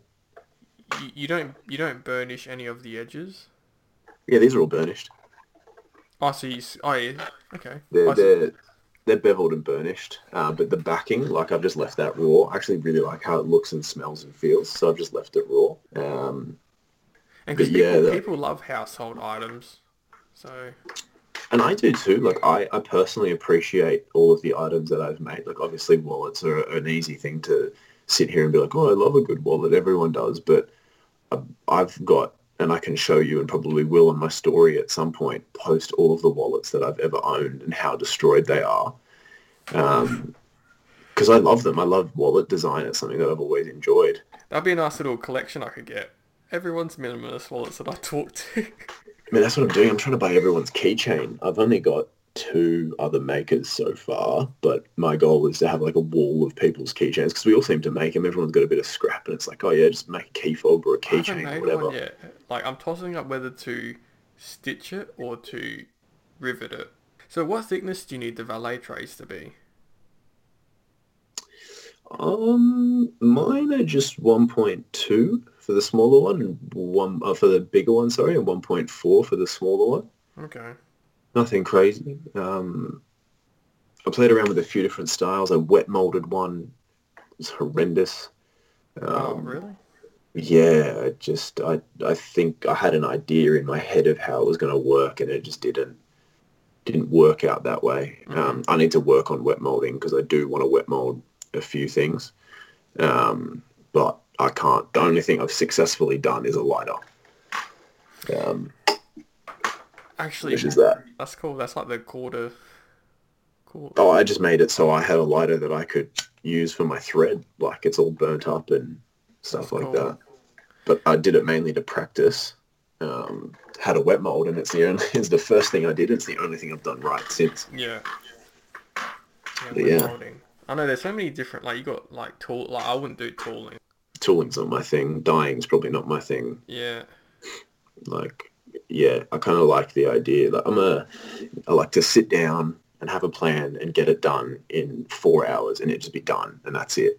Like, Yeah. even wet molding, it's like you got to do it the night before. I'm like, nah, you've already lost me. So, yeah, because I'm not really an expert on wet molding, so you... Oh, yeah, because you have to do it, then you have to let it dry. Yeah. Yeah, so the way I've done it in the past, I've done a few lighters. Like I've had mates just ask me, "Oh, would you wet mold a lighter for me?" And so yeah, you basically just drown it in water until it stops bubbling, and whatever you want wet molded to, I've just wrapped it in plastic and then wrapped the leather around that and made it as tight as I possibly can. Set it with literally some bulldog clips. I've got a bunch of bulldog clips here. Leave it for 24 hours, make sure it's dry, come back, take the bulldog clips off, punch the stitching holes, stitch it shut, and finish the edges. Like, that's it. Mm-hmm. Don't have to glue it shut because it's already molded to the shape, and the stitching is really what, like, the stitching holds it in place, right? The Yeah. glue is just for you to get your stitch line straight Yeah. and even. Um, Yeah, guys that do, like, yeah, holsters and all that, like, I couldn't, like, they wet mold. It's like, oh, I that's couldn't do it. crazy. That stuff's phenomenal. And they have, like, the plastic, like, Glock that they have. Yeah, I mean, we're never going to need to do that here, right? Yeah. Like, unless you get a random cop say, "Oh, do you reckon you could make me?" I know, I think it's like, unless you want to get swatted or something like that. Mm. Why are you making, why are you Not making doing that. gun holsters? Just making leather. I don't understand. But yeah, I don't know. There's tons of things I'd like to make. Like, I'm not trying to rush into anything because I don't want to feel like 5 years has passed and I've done it all. I'd like to enjoy doing this for a while. Nah, cause like I remember I watched this video and some guy said he's like there. I can't remember the full quote. He's like, there hasn't been like a craftsman that hasn't practiced like a given craft that hasn't on the last day that he or she was in the workshop thought that there was more. The last day that he or she was in the workshop thought that there was more to learn or something like that. Right. Wait, I'm trying to. It's like it gets me every time. Like, There is a maker or a user, and I suppose that's what keeps people coming back to it again and again. It's not only that it's challenging, it is challenging, it's just hard to learn a craft, but also that the greatest master that ever practiced a given medium on the last day that she or he spent in the workshop still felt that there was more to learn. I still felt that there was more to learn. I love that. That's Like, awesome. I love that. It's like because even if even if you've been doing this for like 50 years, you'll still feel like there's more to learn. Yeah, I agree. And it's the opportunity for personalization and customization for you as a crafter is endless.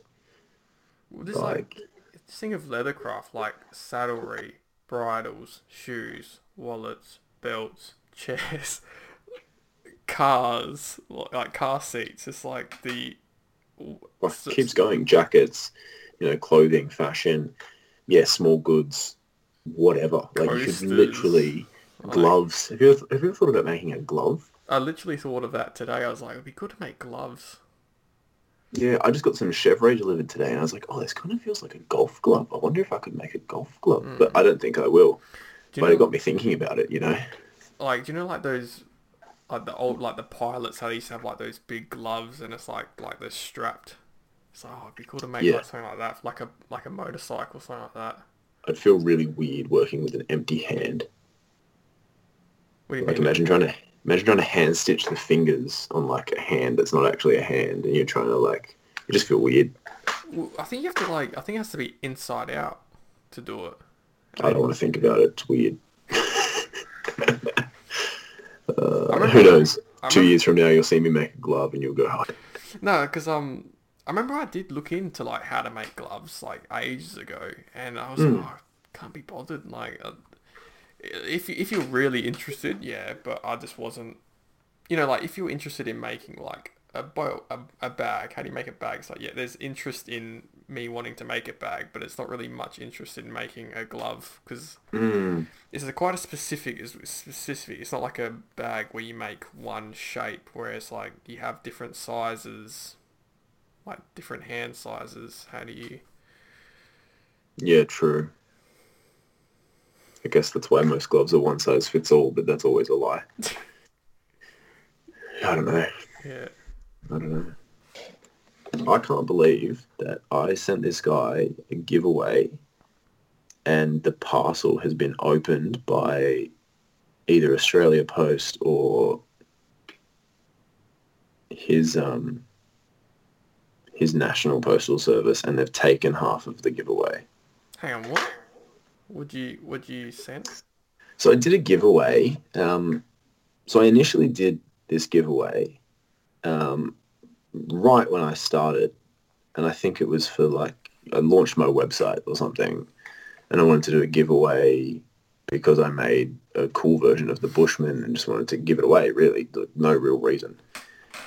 And I did it, and the person that won it, I reached out to, and then they'd 2 or 3 days later, I'd gone to message them again, and they either blocked me or just disappeared off Instagram. And I was kind of like, okay, well, what do I do now? Do I redraw it? Do I, I don't know what to do. So I put it to my story, and I said, what do you guys want? Do you want me to redraw from the same group of people and take that person out? Or do you want me to rerun the giveaway and I'll add value to it? So I made a pretty average keychain, and I'll add a key fob to it as well. And so the verdict became rerun it. So I reran it and I launched it, and it has I don't know, I think a total of 92 people entered it or something ridiculous. And this guy won, who's a leather crafter from Italy, and him and I were actually not close, but we were talking a bit before the giveaway. And I was talking to him about running it. He goes, oh, I'll enter it. And English isn't his first language, which is fine. And him and I get along. And he just sent me a message then. He said, hey, I went to the post office to pick up the box because we were trying to work out where it was with the tracking. He said, I paid custom taxes even though you ticked this as a gift, which wasn't the worst thing. However, when I opened the package, it had been tampered with. So I didn't find the card holder or the keychain, just the fob. This is a big blow, and I'm so sorry. It would suck for you. Seems that the package has been tampered with by either the Australian Post Office or the one here in Italy, and they haven't notified me. What? Didn't even know you could do that. And check this out. It's someone's clearly opened that box. They've ripped into it, and then that's what he looks at. And I sent 3 different Hessian bags, and he's just got 1. Where do you get those Hessian bags from? And your little logo? Someone's literally cut the box open. Hey, I get them from a wedding supply store called Kosh & Co. Oh, yeah, okay. But I bought them in bulk for our wedding, so we got them cheap. You can buy them online. You just look up a mailing box is all it is. I just happened to be there when I've needed them, and I was like, oh, cool, I'll buy these. Yeah. But yeah, they're just called a mailing box, and they normally come in 4 sizes, and I just buy the second to smallest. Wow. Okay. Yeah. So you're gonna send that guy a new? Well, actually, yeah. So you're gonna send that guy a new one, or? Well, I feel bad, but then, like, yeah, I will, but I don't want it to just get taken again. Like, it wasn't cheap. It was like $30 to ship it to Italy, and then he's Yeah. paid import taxes on it. So much for a giveaway, right? I'm shocked. Like someone's obviously opened that box and taken the product out, and it's really disheartening. Because what if he paid for that? You know, it's like that's so average of whoever did that. Mm. And it was weird too because the tracking disappeared for 2 days. Yeah. This is. Yeah. I paid for insurance, so technically I could go to Ozpost and get the value of the product back, but it's not worth it. Yeah. I'll just make him another one and maybe I'll send it through a different courier. So how do you do giveaways? Because I've never done one before, and you've got me making me want to do one. Just Should. They're cool. They're fun. They're really engaging. how do you do them? I've never. I posted a photo of the product and I said giveaway. Literally running a giveaway. It's going to cost you nothing. I'll ship it to you at my cost. All you have to do to enter is like the post, follow me, and tag a friend. And every time you tag a friend, it counts as an entry. And then what I did was, you can find them. There's basically websites where you just paste the link of your post into the website, and it will find, and you can fiddle with the numbers, and it will find every comment someone's tagged someone in, and it will work out whether or not they have also liked the post and followed you. So it will filter out everyone that hasn't followed the rules, and then you just hit like select, and it shuffles through everyone and picks a random winner. Wow. Okay. Because it's like, do you just? Because I thought it was like you click like you see your likes, you just scroll through blindly, and you just go, Oh, if him. I had to do that, I wouldn't run them. Yeah. Like, that'd be it. Okay. No, there's websites to help you that's do it. And if you just look up like Instagram comment picker on Google, you'll find a website that'll do it for you. So what's the raffle thing? So like, is there different types of giveaways? Like you got that one. You mentioned. So I did the giveaway. I did the giveaway just because I wanted to say thank you to people. Yeah. Like there were a lot of people that were following me and engaging with my posts and stuff like that. And I sort of wanted to just give people the opportunity to own something for nothing. And I made it kind of unique. You know, I made it out of this different type of leather that I hadn't used before, and I hadn't really seen much of at the time, and has now blown up, which is fine. But I'm disappointed that that's gone missing because I don't have any of that leather left. What was it? It was ghost leather. Oh, what, invisible? No, That's probably why it wasn't. it's called ghost. It's like a that's ironic though. Now that you say that, it's called ghost. It's just a veg tan leather that's got this like waxy finish on the top of it. If I had any, I would show you, but I do not have any. Yeah. It looks cool. If you look it up, it's on Belts Production is where I got it from. But that was a giveaway, and then I ran a raffle because I kind of just would like to do that and give people the opportunity. Like I raffled off a Shell Cordovan wallet, and I thought instead of posting this up on my site and charging someone X dollars for it, why don't I just give people $10 entry and I'll limit the number of spaces and you've got a 1 in 12 chance to win it. And then, you know, I'm happy because I'm making a profit off a product. Other people are happy because it's unique and they're only paying $10 for a chance to win it, you know. Whereas if you turned around and paid, let's say, 150 upwards for a Shell Cordovan card holder, I'd probably hurt a little bit more. And, you know, I asked for some of the people that entered for feedback, you know, like, would you enter again? And it was mixed opinions, but predominantly yes was the feedback I got. So I think I'm going to start running them monthly and just try and make a really unique product once a month. I'm not committing to it, but I'd like to try.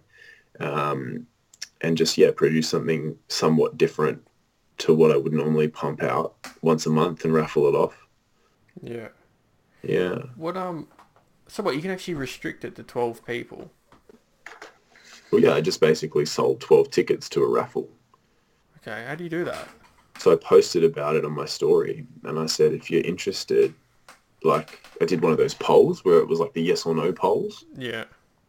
And first I said, would you be interested before I make it? Would you be interested in doing something like that? And I got like it was definitely heavily weighted towards yes.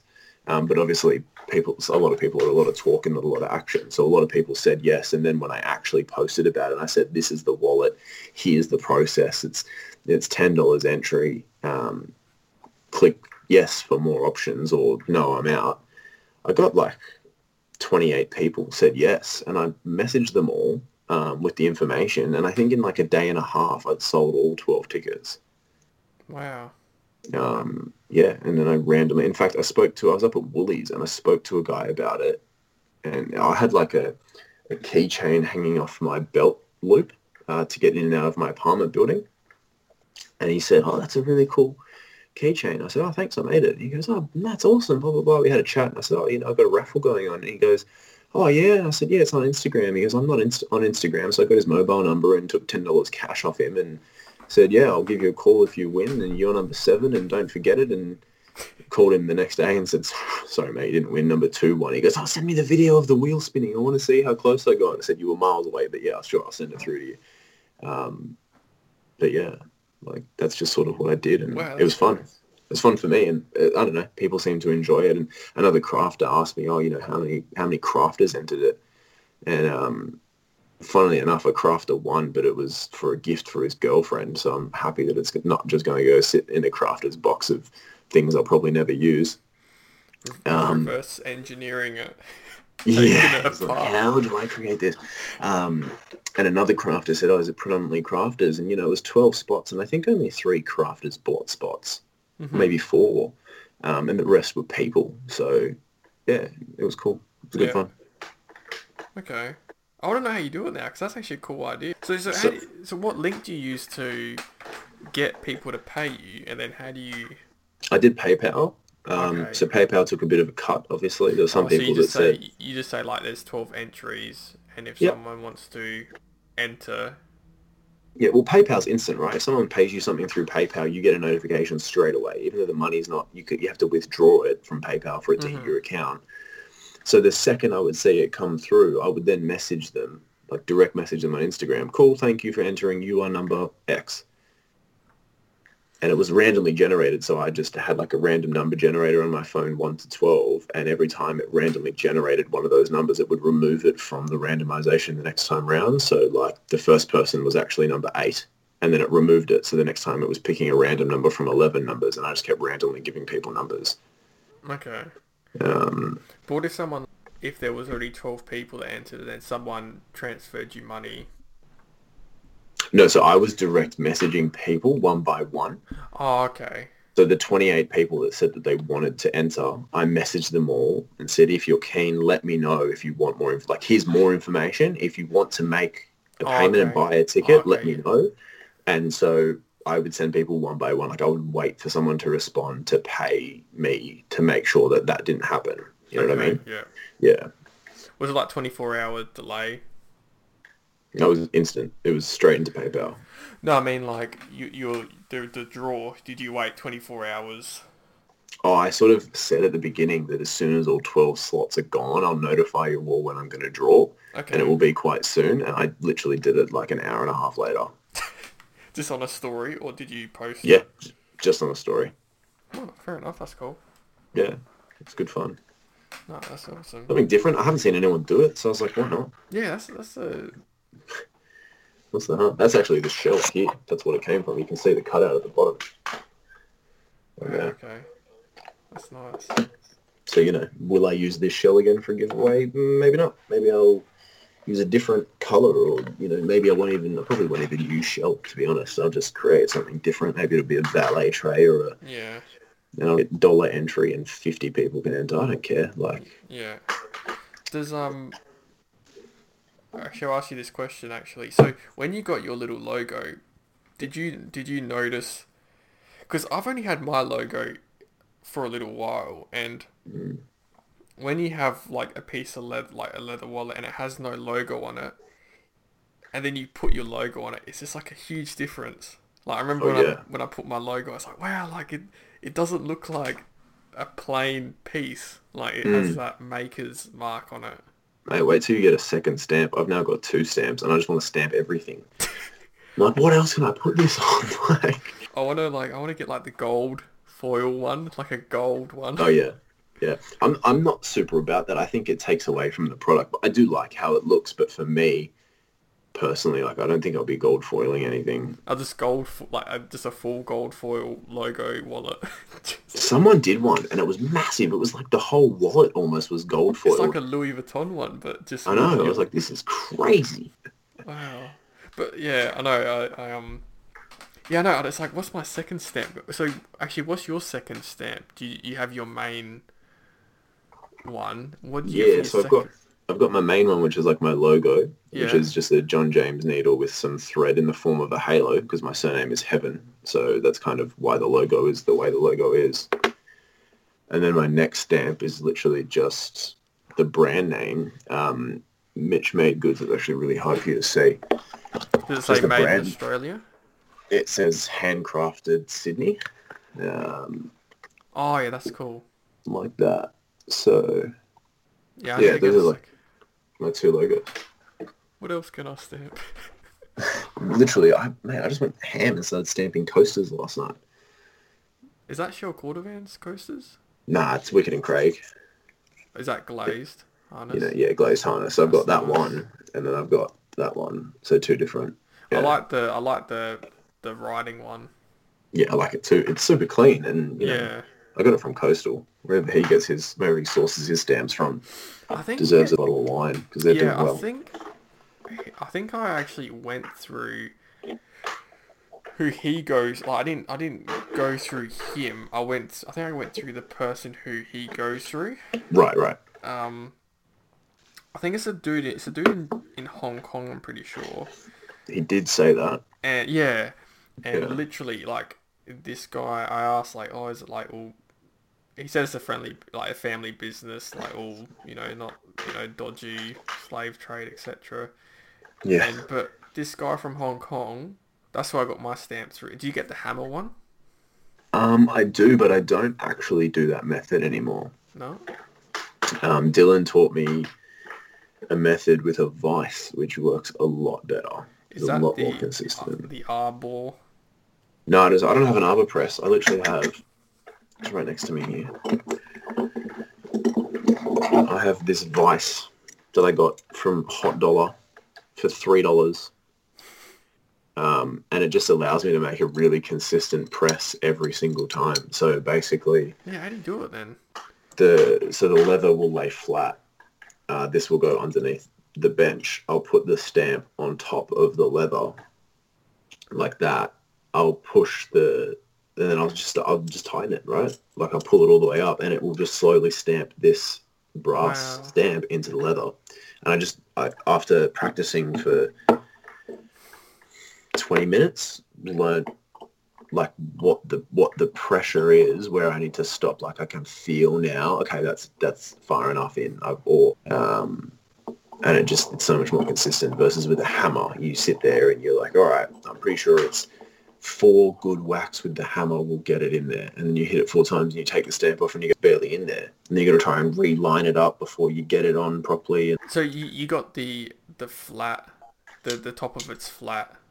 yeah, I've got That's the hammer attachment if I want to. Like if I want to use the hammer, I can. yeah. But this method that I learned from Dylan, I just use this now. Yeah, good idea because those you have to pay for the handles, whereas like if I can just buy Yeah, just the other little square piece, it'd be so much more cheaper, and I can get Joseph M. Leather, Adelaide. yeah, do it, do it. That'd be awesome. Like Yeah. So what's yours say?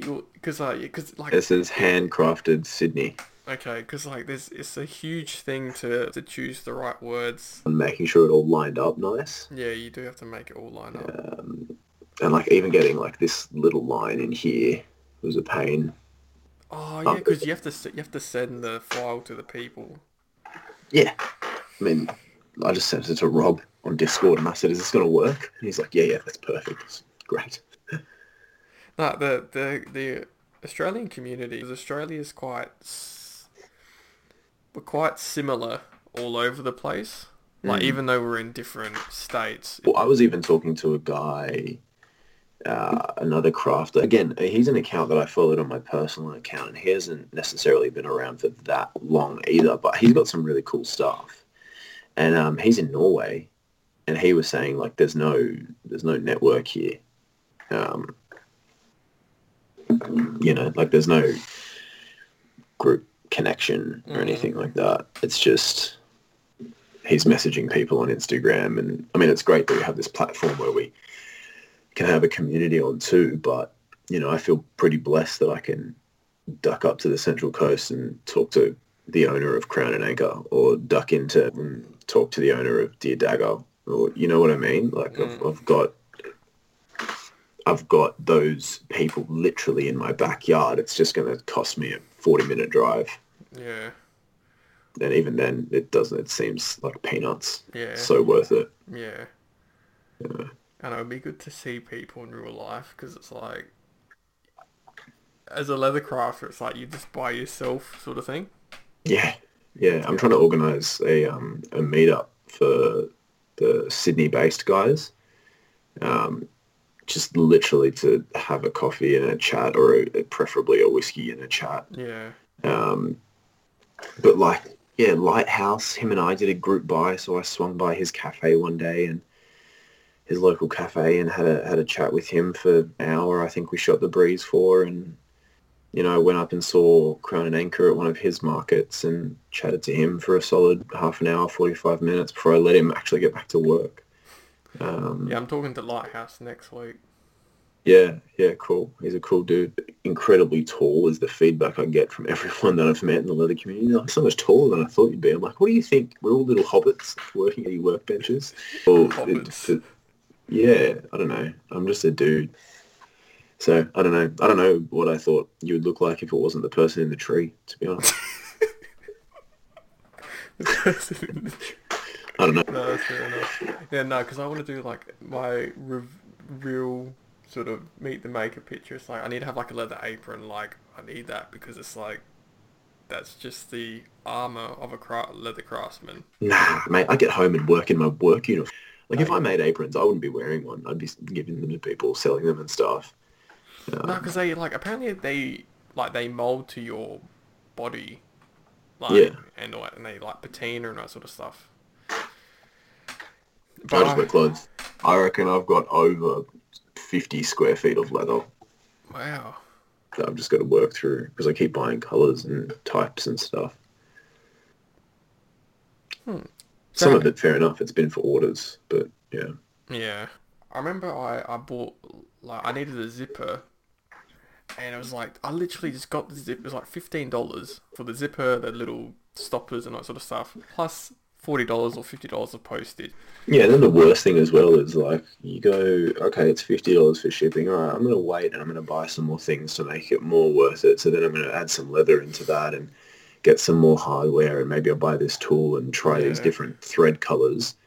And then because the weight of the order has now gone up, it's now $80 to ship it. And you're like, well, there's no point. I can't win either way. Yeah. You got to find a balance. So what I've personally worked out is if I order 3 different colors of 3 square feet of leather, it keeps it, if it's through DHL, it keeps it at that base like $40-$50 rate. But then as soon as I order 1 more square foot, it bumps it up to the $80 one. Mm-hmm.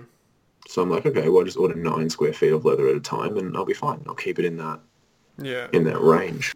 That's what's so good about, one of the things that's so good about Passage and Coastal. So thanks, Mitch, for coming on. I appreciate it. Thanks, Joe. Thanks for having me.